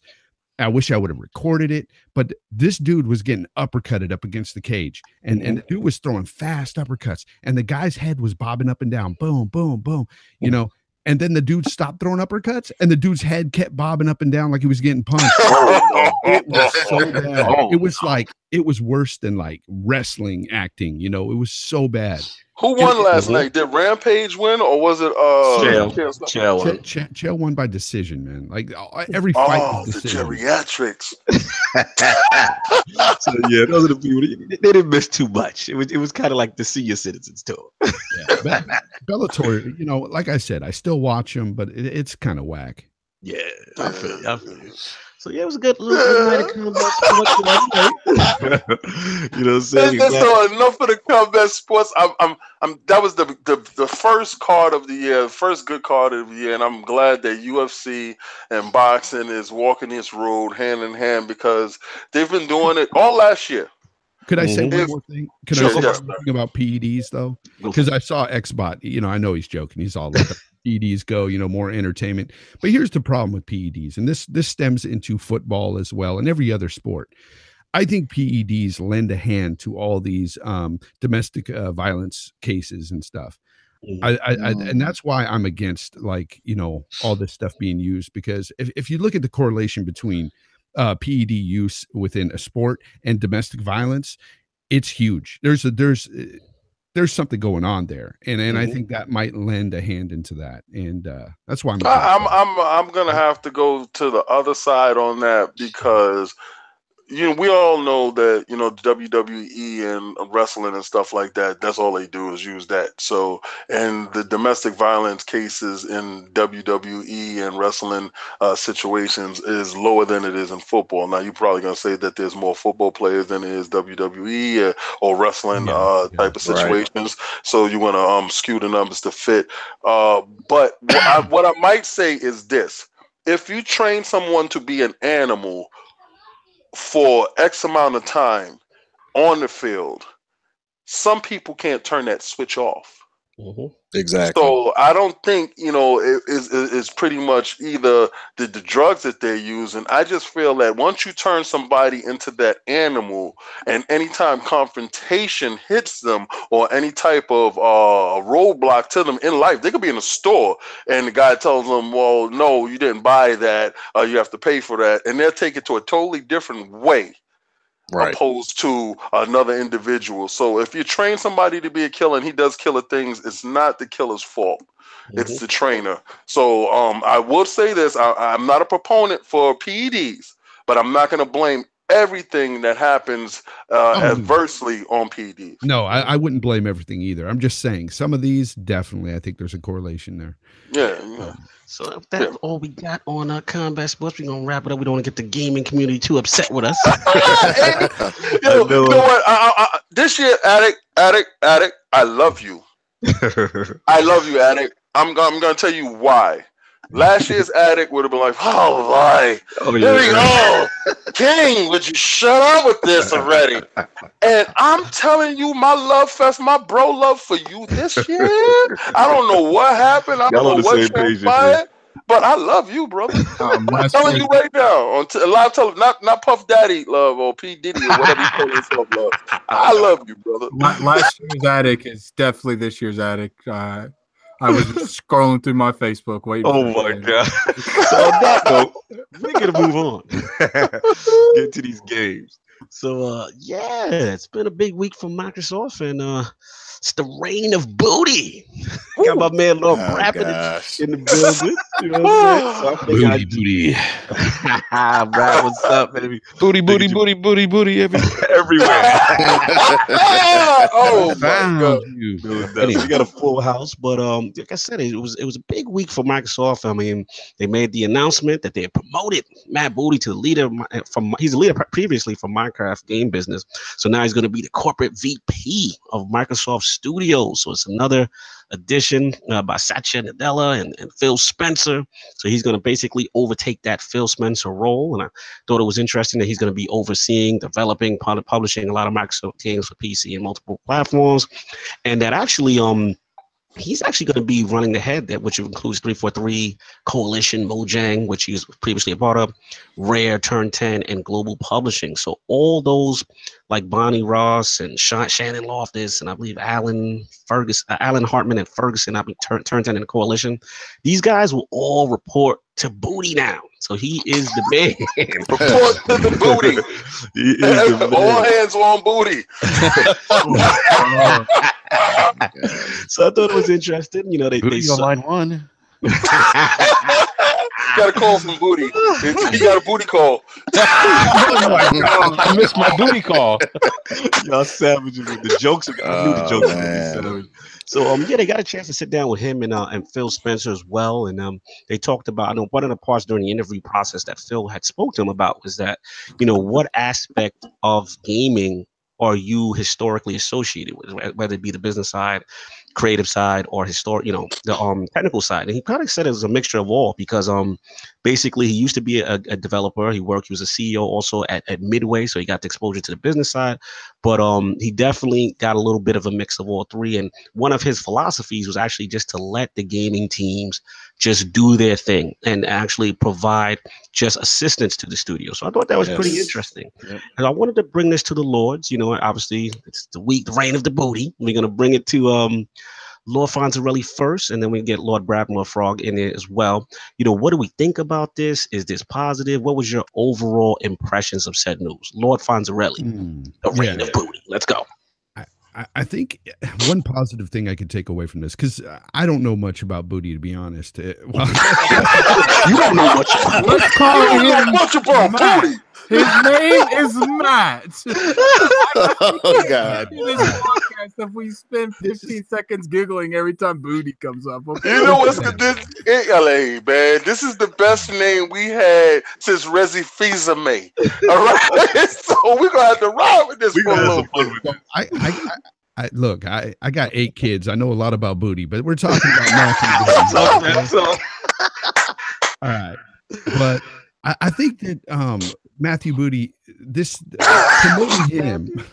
promoting him is a much better, I think, guy to promote than some of the other people. And I won't mention any names that I thought.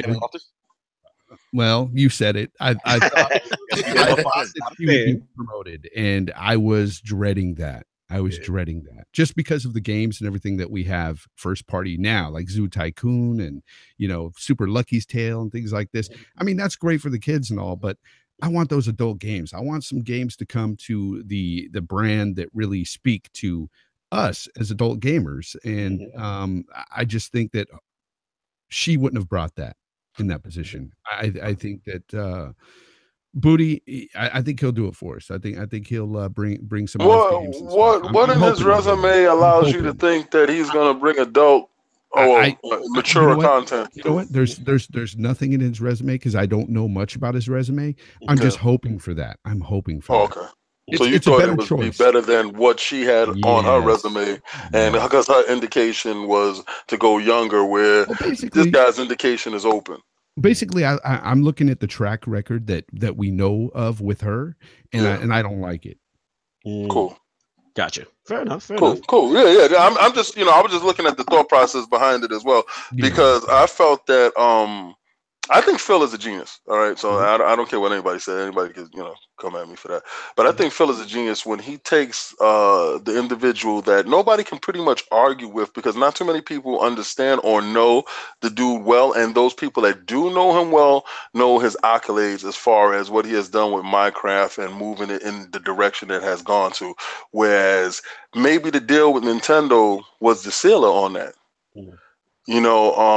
That relationship that he built over there. So we know that Booty is in charge of this, and I'm gonna start calling everything, bro. Yeah, I'm gonna start calling him Matt, because I'm gonna start hitting him with the Matt. And we know that Matt is in charge of this section now.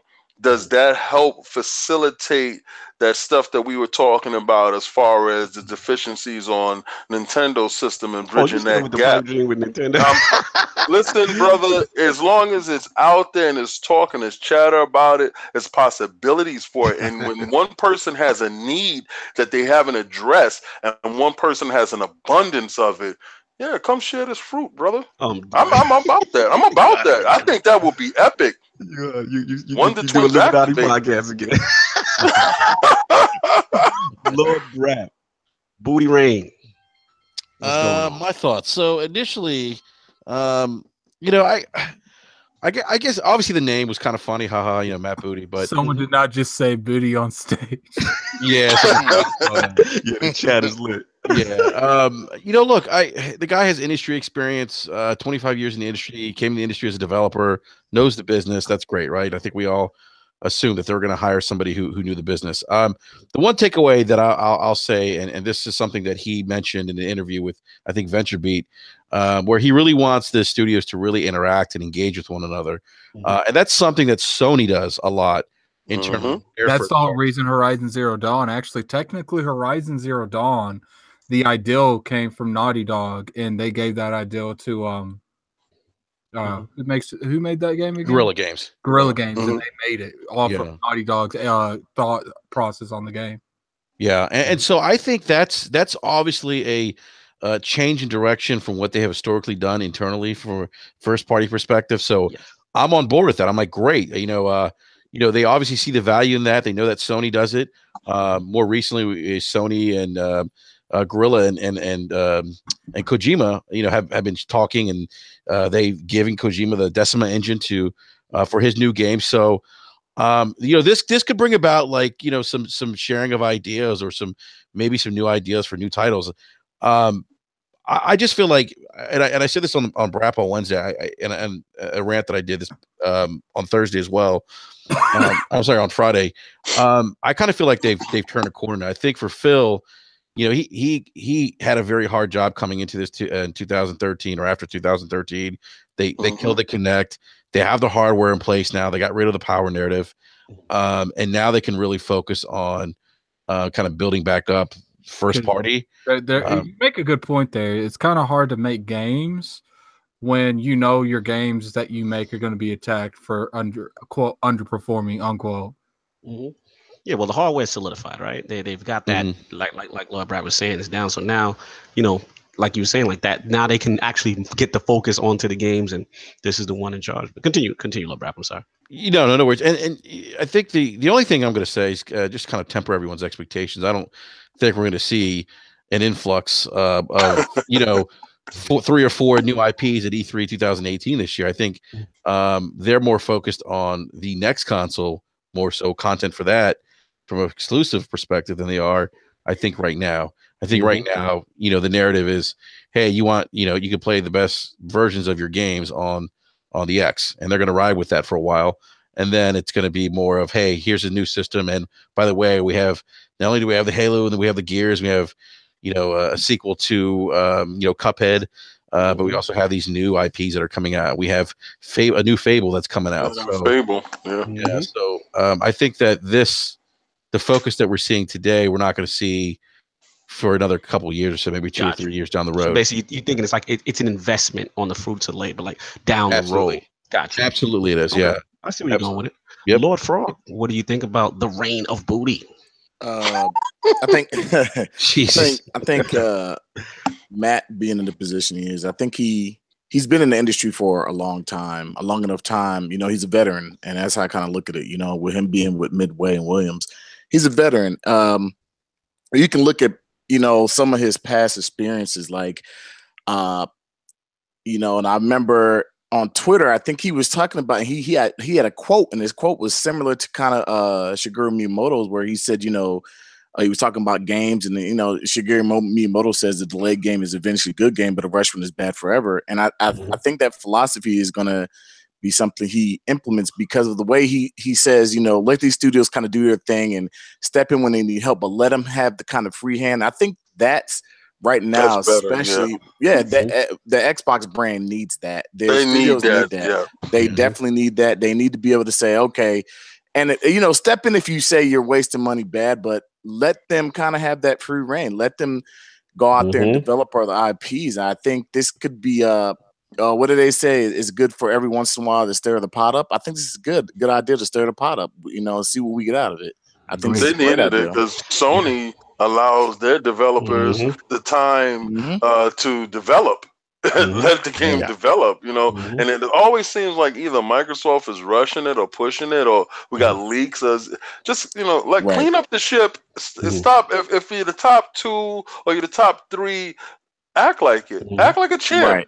Right. Yeah, I can sloppy in these streets. I agree with Lil Frog. I mean, definitely, man. Just you know, letting the studios do their thing. And shout out to Lord B Money in the chat. You know, that's one of the things he mentioned. He was just like, you know, sometimes we feel like sometimes Microsoft has a tendency to kind of get in the way. Sometimes and just, you know, what's up, Lord Eggman? Allow them to just do their thing, you know, and that's important. So let's get on Lord Attic. What did you feel? The reign of booty when you heard the announcement? I mean, when it comes down to it, I don't really think we should be focusing, you know, so much on Matt's position. Or Matt? I think what we really should be focusing on is the strategic area that Phil has put himself in now. That's a good point. When you get promoted to general and you let your you let someone in your army be you know, the captain, you know, you are a lot more frequent to giving the captain what he needs. No, absolutely. These are great points. And to add on to Lord Addict's point, I think that you know, this is definitely a good move by Phil. You know, I like that there's a gaming guy in there, and I know Lord King, that's his Lord and Savior, Xbox only begotten. And you know, people can say what they want. You know, people are always like, "Oh, Phil Spencer's done so bad that Microsoft's going to get him." I'm like, look, man, why? Microsoft who promoted this man. And then Microsoft promoted him again. He's not going anywhere. Okay, you got to look at what's going on with Phil Spencer. He basically I'm not going into you know, he say she say stuff, but you know, this dude literally they made a position for this man. Absolutely. And, you know, well, change comes from within, and change comes from the top down, trickle down. Yep. So when you put that guy that you believe in his philosophy at the top, and you allow that to trickle down, and then he starts promoting and putting people in that shares his same philosophy, you start to get this one unified movement within the team. And I feel that's what's needed. Microsoft, like sometimes the messaging was mixed and it was all over the place. I think one of the biggest reasons that he got promoted so much within is he literally took a brand that was on the edge of death. It really was. Like, let's be real. Xbox was the laughing stock of the internet. Absolutely. One of the greatest turned that around. And I mean, let's be real here. It probably would be like, I wouldn't say half, but it would probably be 10 to 15 million less sold if Phil Spencer wouldn't have took what he did. Who knows? Yeah. You seem like you want to jump in on something. Oh no! I was pretty much going to say the same thing about Phil. He inherited a company that just was in turmoil. I mean, they were the laughing stock, and they were doing so bad. And he's turned a lot of it around. And yes, they focused a lot on hardware, but you know, he's investing in software now. And I understand it's going to take some time to see some of these games come to fruition. But hey, they'll eventually be here. But look, like with the Xbox One X, I'm loving that console right now. And then That's plus, honestly one of the my favorite consoles already. It's become one of my favorite. Love it. Love the if X. you look at it from the perspective of what he said legitly, you know what I'm saying? Mhm. Like Phil Spencer said, his priorities was services, then his priority was hardware, and then it's first party games.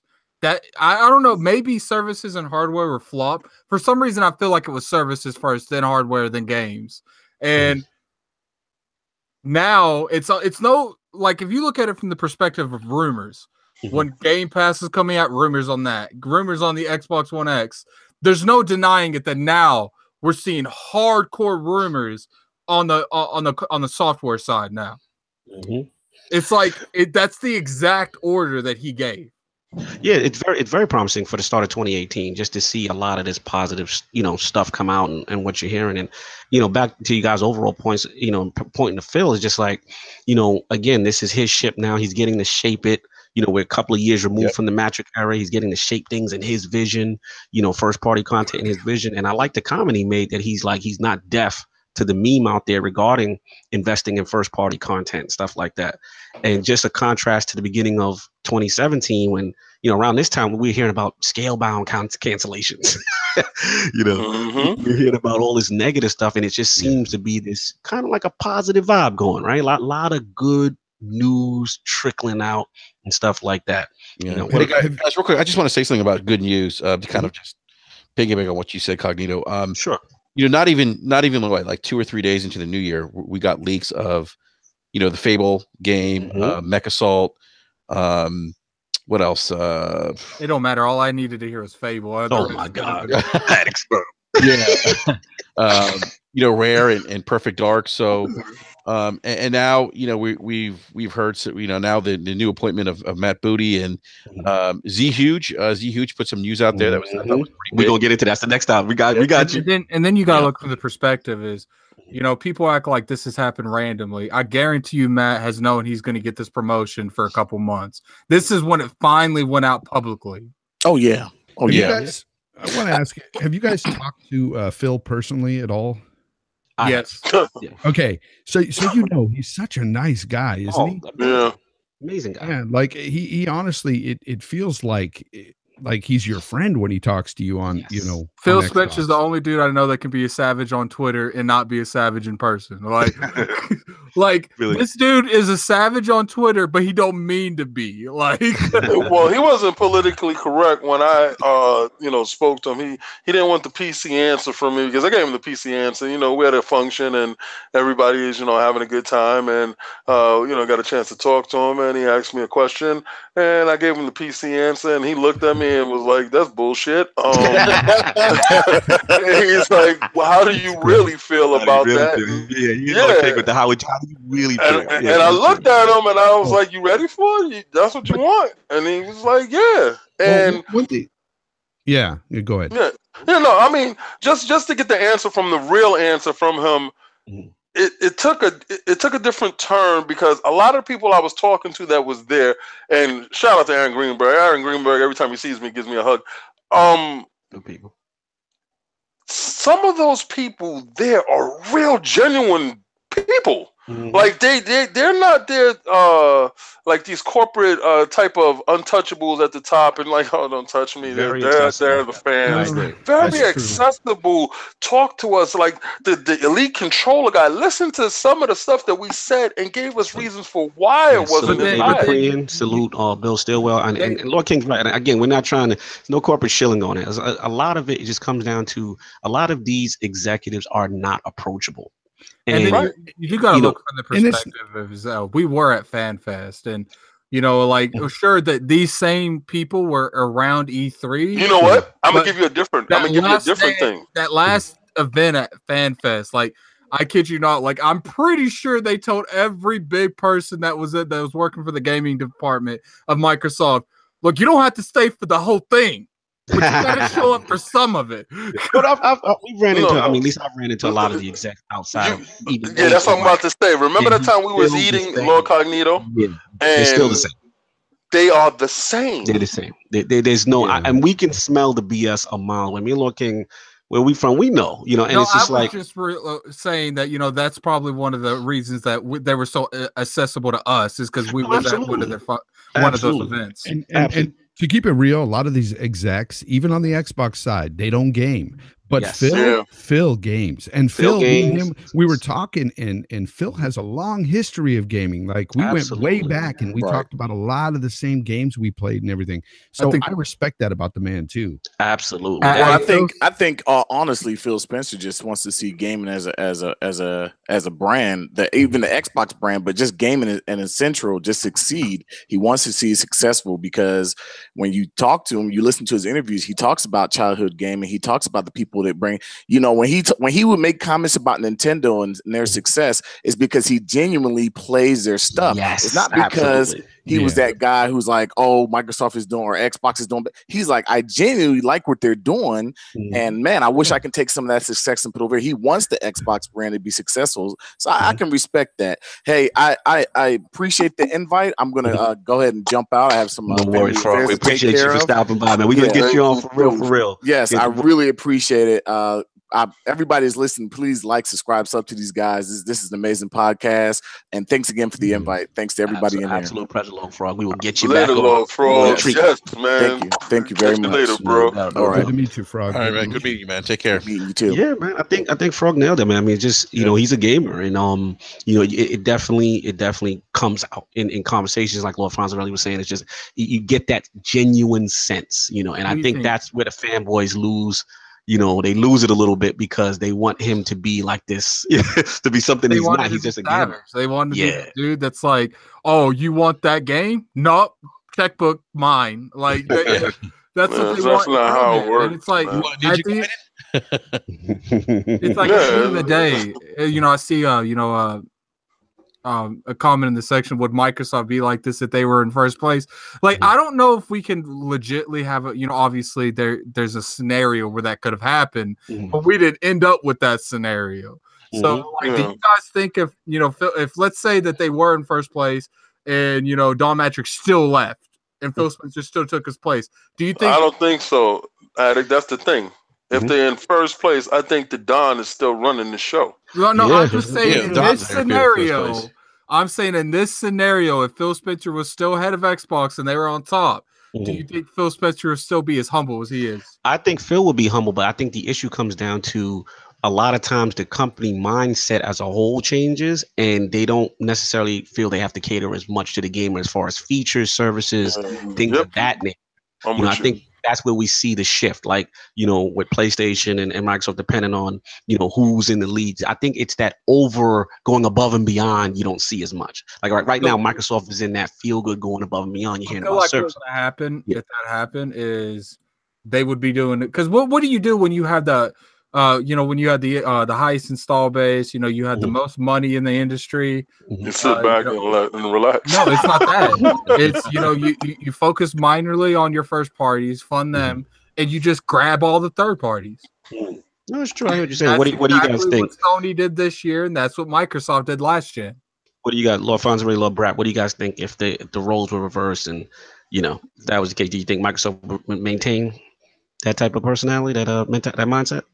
Yeah, I don't think Phil changes as a person. I think they still have that mentality. I still think they roll out some services related type things. I still think we see Game Pass, maybe not as aggressive on the backwards compatibility stuff, but I can't say I see them changing much because I almost feel like I feel like Phil had at some point once Satya took over and was like, all right, we're taking Microsoft in a different direction. I do want to come out and say that we're talking about a Phil Spencer is head. If Don still was around, then this is completely involved. We're not talking about that scenario. Continue, love Brett. Yeah, but I just feel like he also had to maybe go to Satya, kind of maybe resell why gaming was important to Microsoft, considering this Microsoft shift now from going from a company that was so reliant to Windows and everything, and now like we now Satya was like, look, we need to be on every platform, and that's it. It did. That's how we're going to be competitive.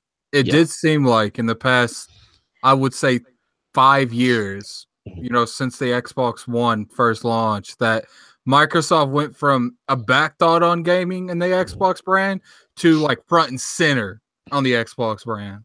Well, I think part of that's I think Phil had to show them, hey, look, guys, like here's other areas where we can drive revenue. I know it's not a sexy business model. I mean, the console business model has never really been a sexy model. I mean, it's you don't make much money, on the hardware, and you make it up on the software side of things. Yep. But if you're not selling software, you're losing money on the hardware mostly. It's like I was saying, when me and Lord Cognito, and King David was everywhere. I can't remember if he was part of this conversation, but when we was at E3 and we were talking to that the dude who one of the lead people who designed the Elite controller. Yeah, he says that Reign, the Anarchy step ladder is extremely difficult. Yeah, he said the Elite controller almost got canceled like 15 times. 15 times. Yeah, the fight that he had to go through just to get it up the ladder during they were that about to cancel that a week before it came out. The struggles that he was explaining to us during the past leadership infrastructure really surprised us. A lot of the information that he gave out to us that day when we took the time. Shout out to Lord Cognito for recognizing the man and acknowledging the man and bringing the man to the team so we can actually have the conversation with him. And shout out to him for being willing and open. For not we gotta get names. David. We gotta get David on the show for sure. Right. Absolutely. What was the funny especially thing? with this new Elite controller coming out. Yeah, we definitely gotta get him on. Because I want royalties on this because a lot of stuff that we talked about is in that controller. I see it from here, and I kind of want my money. The funny thing is, he said that like they did a complete 360. They went from like I don't know if the Elite's gonna be like this to like. He said he had remember Cognito? He said he had his own supply that he used. Yes, and he said a week after it blew up and they sold out, they made that Elite console and they came in there and jacked all of his supply under the console.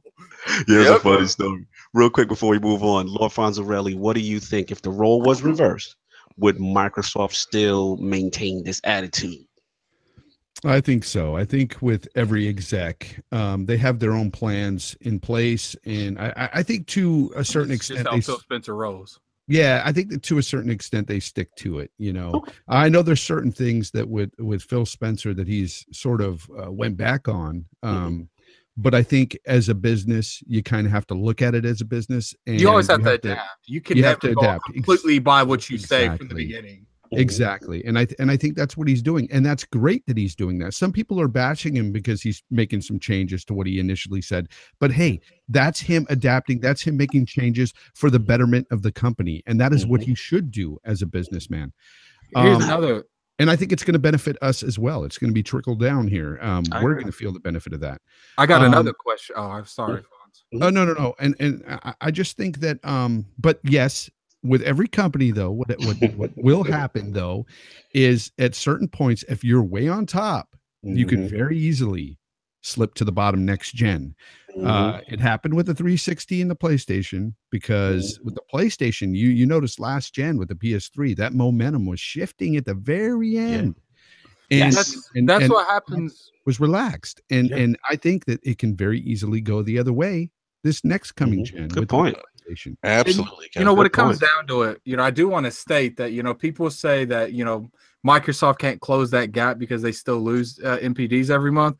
But let me tell you something right now. Usually around the last 2 or 3 years of a gen, one side has already hit its peak and it literally just starts getting the bare minimum every month. That's what happened to Xbox 360 last year. Well, at the end of that generation, it hit its peak. And the PS3 just started gaining so much ground so quickly. Look at what Microsoft is focusing on right now. They've got so much going for them. They have so many game services and stuff that you can go with. Game Pass, EA, Access. You have the backwards compatibility. And if you look over at Sony's side, you have streaming, online streaming. Me and Lord Brap had a conversation on the Brap Red just about this. Yep. And then you have that PlayStation Now crap. And they've banked heavy on VR. And let me tell you something about VR. I think that it's fantastic that a lot of people do like it, but I think that this could very possibly go the way of 3D glasses and all that other stuff, watching 3D movies. It's literally a rock throw. right How now- far is it going over the river? Because it's not really, I mean, yes, it's selling to a certain degree, but it's not taking off. It's not I'm with you, huge. Fonz. I'm with you. I don't think VR is going to be a huge thing like some of these people are thinking it's going to be right now anyway, because I think right now you have to have space for it. You have to have all these cables. Like it's very, just it's not streamlined yet. Little Psycho said, "You best not say that bad about VR." I'm sitting here on bated breath, Here's the thing, waiting for him to finish his thought. I do want to say something before you say something, King. I do want to finish here and say that with the VR stuff, there's also a lot of people out there like myself that get motion sickness easily. They can't even use the current state of VR. So VR has a lot of hurdles to jump, and I think that's the wrong thing to be focusing on. That is why with the Xbox, when I heard about them going third-party VR, beautiful, fantastic. Let somebody else do that. it. Awesome. Yep. That is the way to do it, because they don't have to focus on that hardware. They can focus on games. That is the way to do it there. So I think next gen, hey man, anything can happen. I think Xbox can be the leaders next gen. Let's finish up this VR stuff before we move on, because we got still a lot of stuff to let Attic make his point, then I'll just. This isn't VR because I don't care about VR, but this is just one quick thing that I didn't get to state because we kept aggressively going through the topic. Do you think Monster Hunter would have come out if Phil Spencer didn't take over? I'm really thinking it wouldn't have. I don't think. Well, let me finish the topic real quick on the VR and close that off. I think they learned a lesson on HoloLens. I think they saw how expensive that was, and how limited that was. Where they decided, listen, let's just piecemeal off that VR talk to somebody else. Let it mature first because it's in its infancy. Kudos to Sony for taking a step forward and trying to help in its infancy, being that they're the market leader. They didn't have to take the step out. But when you are the market leader and when you are leading, you're able to take these bold moves forward. So hopefully they can fix those things for people that get motion sickness and stuff like that. But as far as the VR goes from their standpoint and their price point, they are aggressively attacking it, and I appreciate it, because once you play VR in their space, it adds an extra gun or extra bullet to their gun, and it's worth it for those who try it. No doubt. So we're all pretty much on the same page as far as the reign of booty and the things that have been coming out between him and Phil Spencer in a positive direction that Microsoft is going in. But there's also some other news going on, right, Lord Addict? There's a possible announcement might be imminent. What's going on? Yeah, apparently they might be announced. Microsoft might be announcing something here relatively soon. I think they said next week. Yep. Yeah. I think it's a State of Decay release date. You think that's the digital announcement? No, I do. I think it's a State of Decay release date. Okay. I'm hoping. Well, I want to get Lord Brapp in on this because I know he was one of the first ones to bring it to my attention, and I want to get him let him kick this thing off. So we heard this from what is it, Industry Insider? Or is it Z Huge? Was probably one of the first to bring us. So Lord Brapp, grab the floor. What do we know so far? What's being rumored?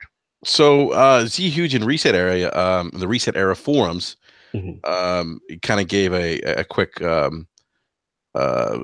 broke some news with regards to Microsoft's budget, but more importantly the big news next week that they're going to make some announcement regarding how they treat digital games. And so the first thing that came to my mind, and again, this is pure speculation, I chat with Z Huge, but he hasn't given me any inside information. I was like, ooh, they figured out a way to do trade-ins. Yep, my bad. And I'm like, if they do that, I'm like, I first of all, I would probably never go. Well, depending on what the trading values are, like so long GameStop, and to me, if they can do that, if they figure out how to pull that off, if they can make it competitive with like a GameStop and what Best Buy offers, look out. I mean, talk about having the ultimate services platform for gamers. Yep. This would be something. I wanted before I pass the Fonz. Shout out to the Inner Circle podcast last night. They definitely went on this. Shout out to Cal, B Money, and Anchor, and they were also talking about like what could this digital announcement be, right? So obviously, I'm gonna jump in right up. My hope is digital tradings, like you said. I mean, I think that would be huge. And then they started discussing, possibly what would be the percentage? Would it be like maybe 10% back on the game and stuff like that? So if it is, first of all, Lord Fonz, what do you think the digital announcement could be? And if it is digital trade-ins, what would you hope for? I want it to be digital trade-ins. Okay, So even though as much as I want to know the street date of State of Decay 2, because I'm a big fan of the first. Oh yeah, I'm a huge fan of State of Decay, and just being co-op in that game, it's really got me excited. You guys want to know, like, legitly what it could be? What's the up? family sharing that they said they were going to bring back. That's the other option. Shout out to Cal. Shout out to Tick. They were on it. That was another option. But that's let Fonzerrelli finish up, and we're gonna get into that too. Yeah, you know what? That it might be family sharing. I think he's right. But digital trade-ins would be beautiful, beautiful. What if it's both? Even if they gave us 10% back, even at 10% back, I would take it, man. That's awesome. So what do we work out to, like, what, $6 or so per game or something like that? Yeah. I want them to be aggressive with it, as far as if you purchase a game and it has a stipulation on the time date or how much it's worth from this period to that period, and it degrades after a period of time. It gets lower and lower, like games do. If they gave you a disclosure every time you buy a game that was like you can trade this back in and it had a time chart, I think that's fair. Yeah. I think they thought about it. I think that they need this, and like you said, if that happens, if I got a smile on my face from in here. I'm excited. Yeah. If that actually happens, they fundamentally change how you purchase, trade, and gift games. Because I gift games to people sometimes, right? I see somebody on my friends list, and I understand the economic situation. And if I'm in an economic situation that's a little bit more advantageous than theirs, I, facilitate games. Hey, let's do it. Let's play. Because I play with you. I want to play all day long. I'm not gonna, stop the fun for this. So if they're at a point where they say, yo, we already got game sharing, which is insane, because a lot of people don't know about that. All right. So once you tell somebody, oh yeah, we log in together, we both share a digital library. What? That's insane. All right. They got gifting of games. That's insane. Now, if they say they got buybacks, I don't think it's buybacks. I feel like everything they're doing is pointing to sharing. Okay, so let's get into the sharing thing. So what do you like? How the initial vision when they first came out, when they got attacked, kind of like always online, but you can share digital games, and there was an initial thing that they kind of had like almost like a family plan, right? Something to that effect. Yep. Where you can share amongst. So what do you think, Lord Attic? Like what do you think how they might approach it? I don't think we'll get that because a lot of people think that the sharing, the digital library is hurting the industry. Yeah. It's like, trust me, if it was hurting the industry, we would know. It would be gone. Like when developer, like if anything, sure. First off, you don't have 100% guarantee that every second person was going to pick up that game anyway. Most of the time, only big games we're going to get a huge. But it is still a sale lost though. If it's a sale lost. But look at GameStop their stock has trembly went down. I have to say something on this because I have some information from Phil Spencer himself. Oh, let's go. Break it on ILP. Let's go. Well, here's the thing. I asked him straight up about game sharing. Okay. I said, and he kind of chuckled and was like, he choked when I asked. He did that like neck thing where he laughs. That laugh where you're not supposed to talk about it, but we're going to talk about it. Yeah, because I asked him straight up. I was like, look, how do you guys get around game sharing? I mean, how do you guys feel about that? Because essentially people could be game sharing from across the pond, across the world, and stuff like that. And he's like, well, you're not really supposed to be doing it that way. And he broke it down how it's supposed to be done. And he was like, but look, he goes, in the end, that helps us. He says that helps the industry. That he has data to show that game sharing is actually promoting sales. And actually, because if I buy a game and we're sharing, you got the next game up.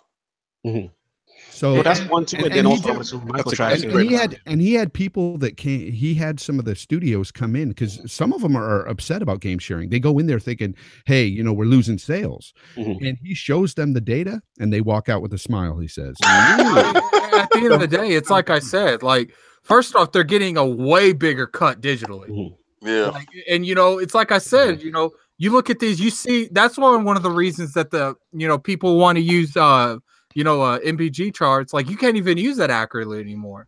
Right, because digital is not always included all the Because time. And the sales are even on PS4. You can share library even there. So yeah, he went on to even say that he says they know who's doing it and doing it incorrectly, and they could see and they could ban the exact person who's doing the wrong here. He says, but they don't because it promotes those sales. It's a benefit. So it's one of those things that I was taken aback by, that he told me this stuff, and I was like, wow, okay, that's eye opening, because I thought it was a sale lost. Yeah, that's a good point, because I even towards like maybe as the generation continued to go on, I remember, I believe it was, don't quote me, it was either Greenberg or Ibarra, and they actually for the first time referenced sharing. And because it was almost like the unspoken thing. People knew about it, but Microsoft didn't go out their way to promote it. You know what I mean? And I noticed, I was like, wow, that's kind of like the first mention of sharing openly by like a Microsoft exec. And So your feedback with Phil is pretty interesting, LaFonz. You can tell, like, I think if anything, it might not be game sharing.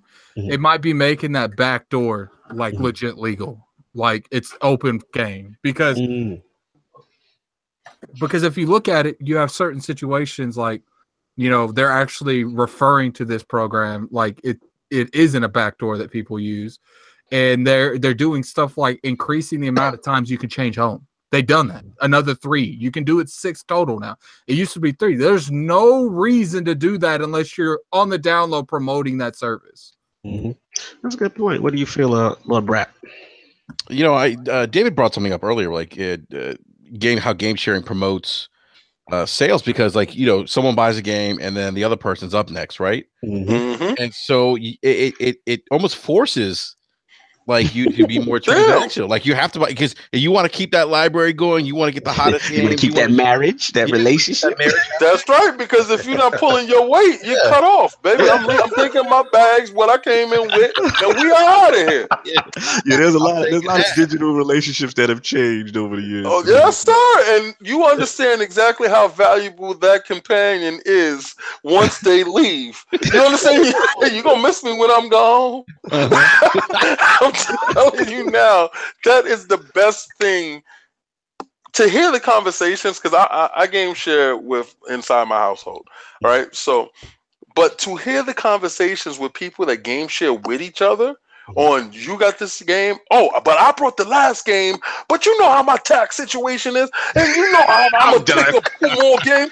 I think it's the best conversations ever, and especially when you start threatening them with like, this is 2 games in and I don't see your efforts. I think I'm going to have to go with old Big John Stud down the block, because we have to rock together, baby. Like, I love it. People have it's a digital fantastic. relationship divorces. Yes, they got divorce court for this. I mean, this is beautiful. Actually, it's kind of funny, Lord Brap. We've seen, in Lord Attic, we know offhand some people, we will not say any names, but they would come to us and they'd say, yo, man, such and such ain't pulling his weight in this relationship.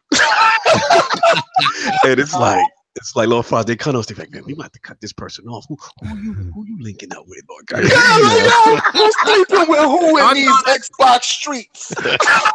Yeah, see, I got to link up with my kids, bro, and they don't buy nothing, bro. I already told Rand Althor. I said, hey man, next when you, whoever your game sharing leaves you or something, make sure you hit me up, because I want to game share with you, because he gets everything. If you married to Rand, you went to the biggest girl in the prom. You went to the prom queen, and you said to her, "Listen, if your date falls out for the prom, I'm viable. I'm a viable. I'll pull my weight." Jay went to the pinup girl of game sharing. This is he crazy. He said, I rub toes. I'm done. That's the best. That's gold. That right there was gold. I swear that was gold. Yeah, I have to, man. Hey, you got to keep thinking ahead, man. Absolutely. So Digital relationships. everyone in the chat, you make sure you I validate your relationships. You make sure that your partner's doing everything they can to keep And me everybody right. out there, hey, and keep your mitts off my Rand too. Listen, if things don't go right, you Same only thing with- got to hold. Same You thing only with gotta Kid hold. Smooth. Don't be hitting them up trying to steal them from me, okay? Now you know people DMs just went You crazy slide in the DMs right on now. that game share. How's your relationship? You know what's going on? Oh, Game Addict, you kind of did that with PlayStation man. one time with me. What was it? Remember, you was like, "Hey, what's going on with your sharing situation over there on PlayStation?" Oh, Yeah, I had got a random DM, and it was like, who you game sharing with? From a random person, and that I know for a long time. I was like, whoa, babe, you ain't even take me out to dinner first. You just went straight for the jugular. I'm glad that Hey, because I used to get them all the time, but I don't really anymore. Where people would be randomly like, "Yo, I want such and such game, but I'll let you use such and such game. Want a game share?" I'm like, no. Oh, Yeah, man. let's move it. Let's move That's it. We hilarious. almost down. Interested to see what happens, what this big digital announcement from Microsoft is, and we'll see, man. We hopefully all of us got our fingers crossed. We hope it is either an extension of game sharing or digital trade-ins. Both would be pretty huge. So we're gonna move on to the final topic, and we're gonna talk about some cardboard. Lord King, what do you have to say? What's going on with Grandpa these days? What's he got to do? Oh, I just want to man. say before King goes into it, I have no clue what this live is, but I have to go, so I'm gonna Okay. wait till you explain it because I want to know what this is. You and want then to I'll- do it? Okay, no. We're gonna break it in. So All right. get Lord King. What's going on with Grandpa Nintendo? Well, Grandpa Nintendo is really hot in these streets right now, and everybody thought off of their last what was it? Their little mini treehouse jump off that they were going to they direct that they were going to have a giant direct right after that and unleash all these other games. But just when you thought Nintendo was following in step and hand, left happens. And I know when left happens, when my Twitter just starts going rampant. And I'm laying there trying to get some sleep. And, usually I hear one or two drums. And I'm like, cool. No, it got to the point where I had to get up and mute it. I got up and I muted it. And it said, you have 45 tweets. What? What is going on? What's going on out And here? then everybody got these memes of cardboard. I'm like, what the hell is happening? And then the nastiest thing that I saw was a meme where it says Nintendo and it has a guy with the fishing pole pulling the fishing pole out. Only Nintendo can do this. I said, okay. I said, all right. I gotta find out. I gotta do the due diligence here to find out what's going on. I gotta investigate this. And once they say Labo, all right. First, Nintendo's the only one that can come up with these weird names, right? I mean, Labo. We're gonna go with Labo. Well, everything's Bo with them. Amiibos. Oh yeah. Labos. Labo. They're not playing. They are the only ones that are bold enough, daring enough, and they got just a taste of don't care inside of them.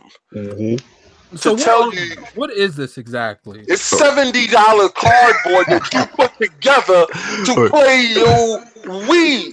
Your Switch stuff. Let's get Lord Fonz in on the explanation since he did a fantastic video. Yes, but it's $70 at it. Only these people can get you to pay $70 for cardboard. Let me get this straight. Okay, you selling it for 100, right? I'm not touching it. I swear to God, I'm not touching.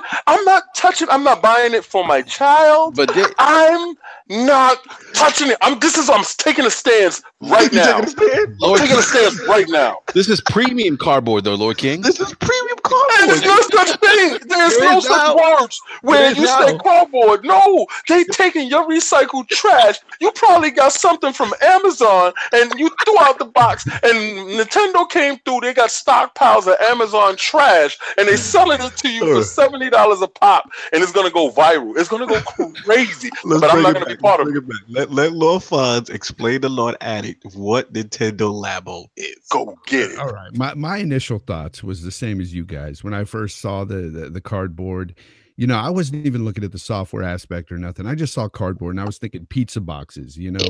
I was like, really? That they're gonna sell this to us? But then I did some more digging because you know I didn't like all the negativity I was hearing out there on this stuff. Like I'm like, what's going on here? Nintendo's got to have a reason for this, even though sometimes Nintendo don't have to have a reason for nothing. They'll just put anything in it, right? Facts. But I said there's got to be something behind this. So I start looking into it, and I look at the $70 kit, and I see, okay, it comes with a kit. You get with this kit, you get 2 RC cars, a fishing rod, a house, a motorbike, and a piano, and you get all the software for those things too. You have these little games and stuff you can do with this stuff. And then the other one is a big like robot kit. You can actually put it on your back and everything. And It's got pulleys. yeah, and it's got like a foot pedal and stuff, and you can actually interact with a robot game. And I was like, well, you know what? Games are $60 a pop, brand new. You add in the cardboard, yeah, you know, $10, no big deal. Then I was looking further into it, and I was like, okay, so these kids, they're like building it, they're coloring it, they're making it their own. And I was thinking back to when I was a child, and I was like, you know what? I would have loved this as a kid. I used to put things together, draw and stuff, and I used to love doing this kind of stuff. And I said, so as a parent, I can understand that if my kids wanted something like this, it promotes creativity. And I'm all for that. But as an adult, I don't want to have anything to do it. It's not for us. But this is targeting a kid. You know, Lord, before you go, like all it is, it's kind of like these do-it-yourself cardboard creations where it's kind of preset. So like one might be a piano, the other one's like a motorbike, the other one. So basically you take the cardboard, you construct it in a preset configuration. You can't like create your own thing. They have all these different kind of models. And then what it works with the IR blaster of the Nintendo Switch, the Joy-Con, so that I guess they're gonna have software in games, like you put the little, you know, the Switch tablet portion in the front, and then you got the handlebars or the motorbike, and in the screen of the Switch, it'll simulate you actually driving the bike. So this is clearly for kids. We got Amiibos 2.0. A lot of the negativity stems from the adults in the community. And look, it's not for you. It's not for you. It's not for us. It's for the kids, you know. For the kids, for the children. And can you guys not remember back in the day when you used to build stuff, even if it was Legos, or you took an old box that your mom had, made a fork out of it, you drew wheels on it, got pushed around the house. Lord King, remember we used to buy the planes, the foam planes that you put together, and you put the propeller in the front. They had the different bomber planes and all that. I also remember getting a little parachute, guys. It was 50 cents and it was 25 cents. Styrofoams. I remember this stuff, and this is an interactive hold up and wait. Right? You know how when you got your PlayStation and you turned it on for the first time and they was deleting all that DRM that they had in it. Yeah, you was updating the new U interface, the interface, and it took like 24 hours for that to happen. So this time we give you cardboard to play with. Why you doing that? Shout out to Lil X in the chat. He said, "Your kids are gonna slaughter these things." He's going ham on this thing. I just want the adults, when they get a hold of this stuff and they start coming up with their own concoctions to these cardboard games. Well, you got to remember. You're basically paying for all that software you're getting, all these little games. Yeah, it's the cardboard because you can play without the cardboard as well. The thing is that cardboard is that extra bit of, you know, creativity and that imagination and all that stuff that I think that kids will really adapt to. And it's already the #1 seller on Amazon, you know. This thing is going to be huge, and that's what I said. Why, and it's going to be huge. And you guys are right though. Like Sony and Microsoft couldn't pull this off, but there's a reason. Like Nintendo caters to the old and young and very young, and so they can do this. The other companies Fonz, can't. you know what, Fonz? I'm gonna tell you this. I know that Nintendo has a whole warehouse full of these thoughts. Somebody said Okay. they were old Wii U boxes. Yeah, it probably is. It probably is. But Oh, wow. Nintendo has been the king of recycling everything, right? Now they took these thoughts, they took your thoughts, and they said, "What's the most fun aspect of your childhood?" Because they delve deep inside a child's mind. Mhm. And what they're doing is fostering creativity at the Absolutely. fundamental level Absolutely. of these Nah. children to bring All right. them back to gaming. Before I It's- go, Yeah, I'm go just ahead. gonna make one statement. King is definitely buying this. I'll talk to you guys later. No, you know, I can't buy it for my son because my son gaming maturity level, because he's been gaming since he was 2 years old. His gaming maturity level is that of a teenager, of a 15-year-old, 16-year-old. How old is He's he? 7. He's Yeah. 7. See, because So I could see a kid 6, 7 years old Mhm. doing this stuff and having fun with it. But like, yeah, the older children, nah. But I'd rather give my kid, at say 6 years old, this Labo kit rather than giving them a Call of Duty and having them just sit there. Exactly. Yeah, But see, my kid has been already exposed to the Call of Duty. So if I hand him this cardboard box, It's too late. he's going to have the same reaction that I'm having. What Nintendo is trying to do is get these kids that have their first experience for gaming to be a legendary experience. It's the same reason why kids don't play outside today. Yeah, They're just not that's weird. exposed Yeah, to good this kind point. of stuff anymore. And that's what I'm thinking back. Like when you were children, man, we were outside all the time. We had Outside. video games, but we played. We did. But the streets was a little bit safer though. Xbox said as a dad, there's no way I'm getting this from my 2. Yo, I love his disgust. Yo, listen. If the kid is young enough, trust me. If my son was at the age where he wasn't corrupted by, because he plays The Witcher and stuff like that. All right, Yeah. he learned how to read through video games. I'm not lying to you. I swear to God. That's kind of awesome. So he's a little prodigy, and it's not just because it's my kid, but he has forced the evolution of learning through the video games because he wanted to keep up with his older sisters. It's not going to Now- be for every kid. Yeah, It's gonna be not. for every kid. It's not. No. It's If not. I had a new baby though, new baby gets this. Yeah. Mhm. But a lot Lord, of people Lord out Brap, there- I got to get you in on this, man. What's your whole feeling of the Nintendo Labo? All right, so I have a little bit of a long take on this. Let's go. Let's go. So this is Nintendo's answer to VR. Think about this, right? You want to play in a robot as a robot, and Sony probably has a robot game for you, but you have to wear a VR headset, right? Mhm. Nintendo, you can just strap a cardboard box to your back, pull a couple levers, Mhm. So this is their answer, and I said this to one of my friends the other day. We were talking about the Labo thing. He's like, actually, that kind of makes sense. He's like, it's like VR. If we were like little kids and we wanted VR, like what would that look real like? life. And we said cardboard boxes. We all went back to cardboard boxes, right? Mhm. But I think this is the genius behind this is that they're also looking to get people into gaming that don't traditionally game. Yes. Yeah. People that play with cardboard boxes outside or have, as children, we always talk about the imagination children have, and us growing up, and we remember using our imagination to play out scenarios, do different things. You playing Transformers with your friends in the backyard. And, little girls coloring and stuff like that. They'll get little girls playing video games this way. Yeah. Mhm. Different audience. You're right. It's a different audience. It's not for. That's a good point. yeah, and They're gonna win. this is a brilliant move by Nintendo because Nintendo's always looking to figure out ways to incorporate the non-gamer. How can we have the core gamer? How can we get other people into gaming? And they're the ones that and this is what they're doing with this. I'm sorry. The finest is it. He said grown people are buying this and saying this for their kids, but it's really for them grown people. They've been doing it for years. Yeah, Finest, they've been doing it for years. But shout out to the finest. He be lit in the chat. Oh my god. I'm sorry, Lord Brown. Continue. No worries. But that's the brilliance of this. And I think that look, like I had the same thing, like Jay said, like when I saw it, I was like, oh, they're totally trolling us. Like this is just they're trolling us. They're gonna drop Pokemon the RPG game on us. You know, this is just brilliant marketing. And then no, this was in fact the thing for them. And I had to step away and say, wait a minute. This isn't for me. This is for my children. My children would love this. They would absolutely love this because it takes something that they enjoy. They already enjoy playing the Switch. Now they get to build something, they get to use their imagination. And, you know, that's kind of like the knock against gaming sometimes. People feel like you just sit, you're a couch potato, you're just burning your brain cells.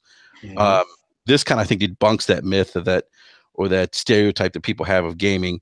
And then again, it incorporates those non-gamers, those kids who maybe wouldn't touch a video game. Now maybe they have a reason to now. And I think this thing, like B Money said, it's like the #1 seller on Amazon now. I think this thing is going to have legs. I think Nintendo is just firing in all cylinders. And I think you said it earlier, Cognito. They're the only ones that can get away with this. Absolutely. They're the only birds. They're the only ones. Transitioning to your King David, you're getting one, man, because it's premium cardboard. Well, listen, you know, I do my amiibos, and you can catch me with that, but you're not catching me with this cardboard. I'm gonna tell you right now, like, listen, my level of, if you know what, let me stop right here, because they will come out with a kit that will talk to me. And they're gonna have something for you. They got the VR. You don't remember? It was like an article that came out. I think it was on Reddit or something like that. It was not too long ago, and they talked about Nintendo was talking about cardboard VR, and people were like, "What?" But it was cardboard VR that's out here that people just do the cardboard, and you slip your phone inside, and you put it on your face. Right. So they was talking about Nintendo with cardboard. Now that's the first time I heard Nintendo with cardboard. You put the Switch in, and they already had a thing in place.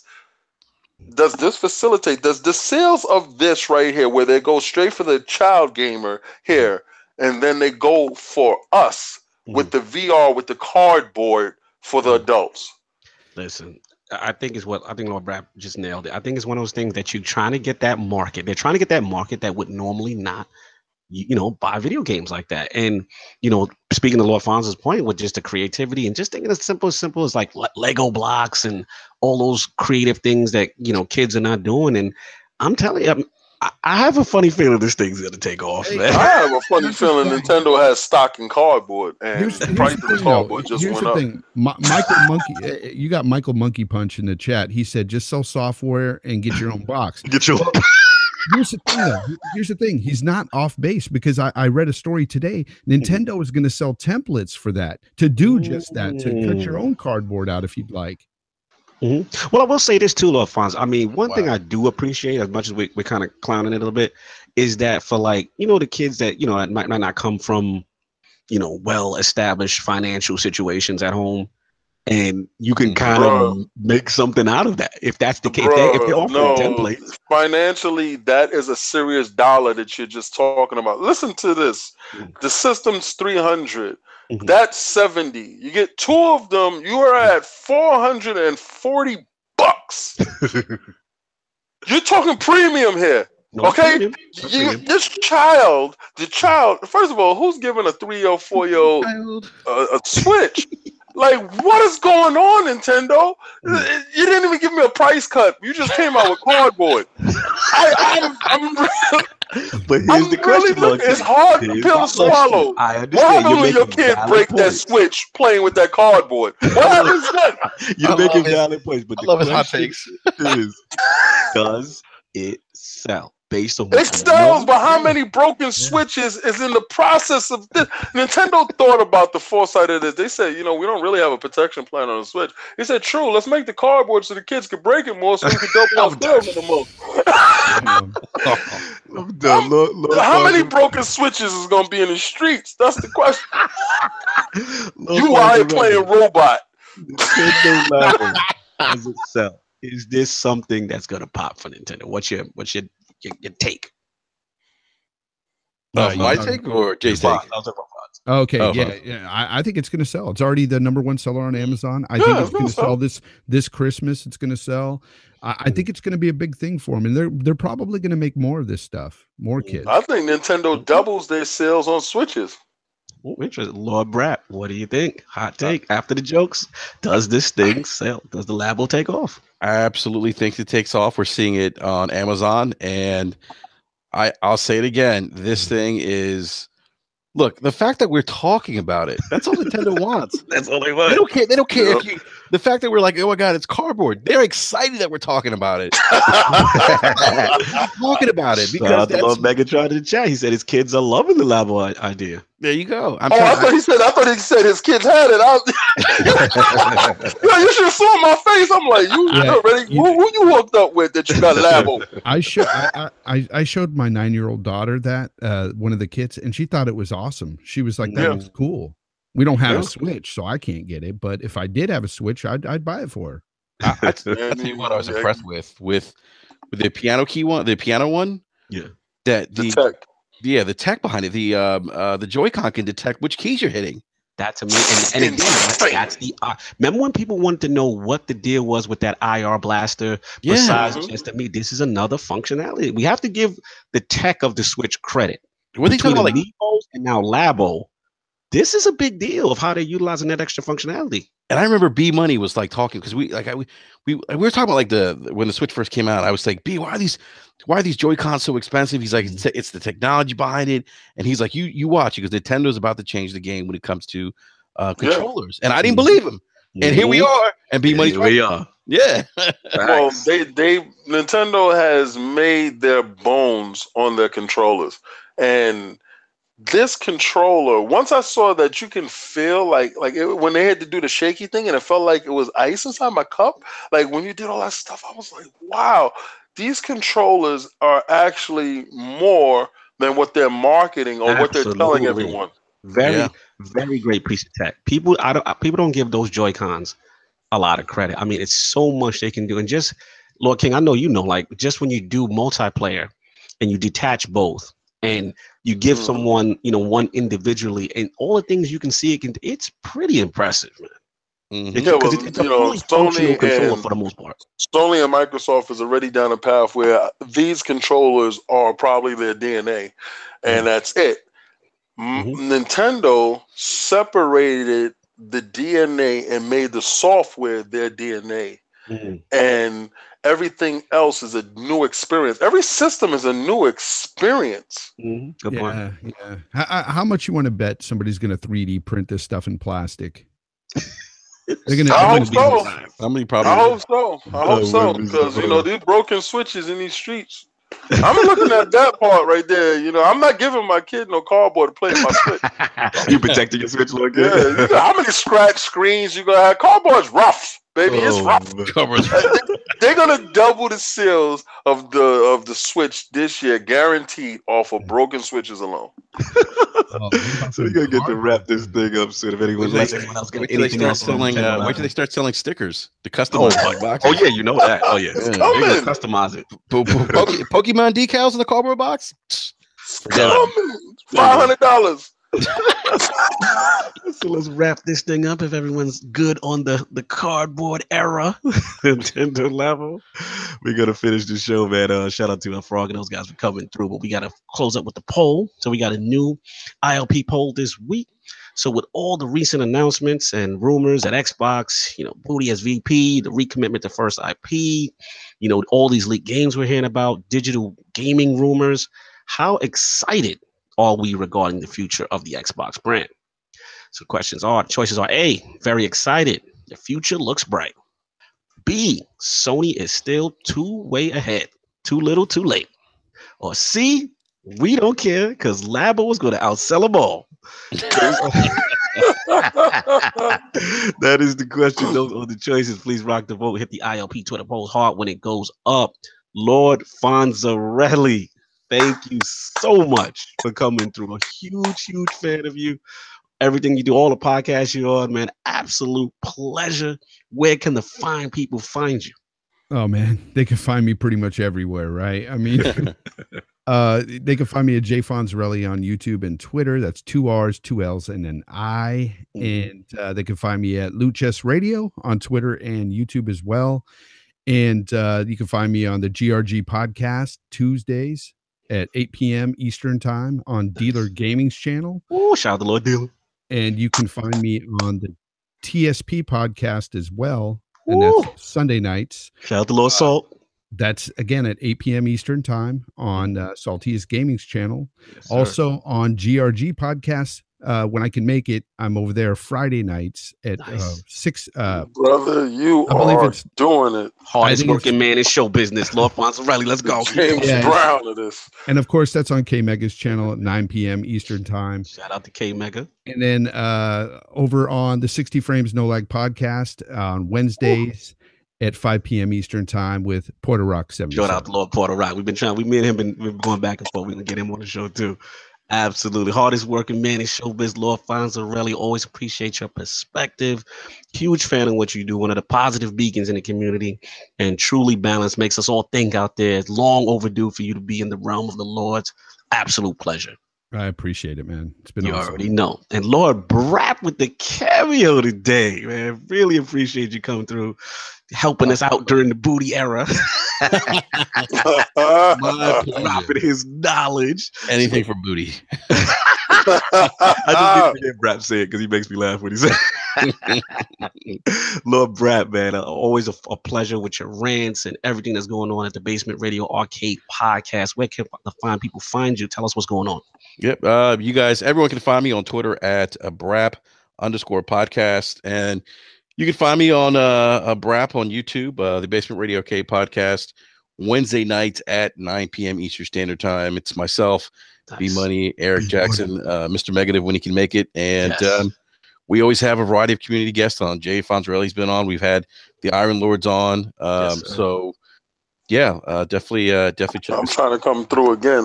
Yeah, man, we gotta come back again. Gotta get Lord King back on. Lord King, you gotta come on, man. It's been too long, man. It's been too long. Yeah. Listen, I got some stuff in the mix. Me and you gonna talk after this about that.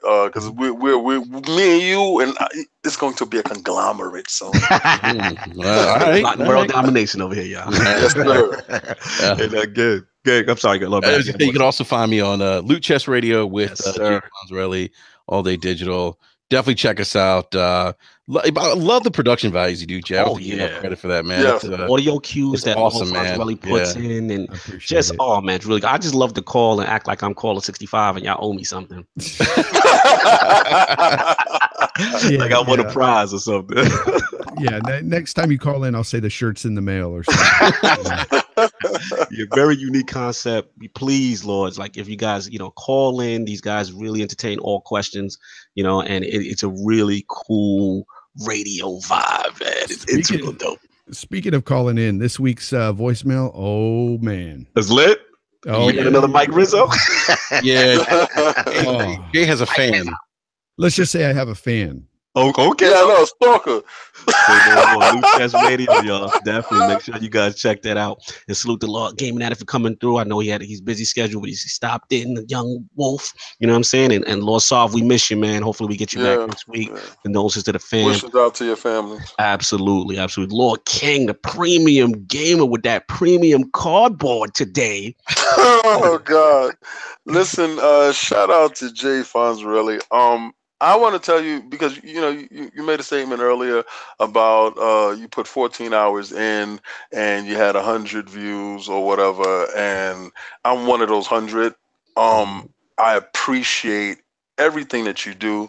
I look at you and XBot and the production value that you guys and the hard work, I see it. And, it gives me something to aspire to when I start to take those steps out because, you look at other people's stuff and they, like you said, these guys are getting their views and stuff, but your stuff is quality. So I'd rather take quality over quantity any day.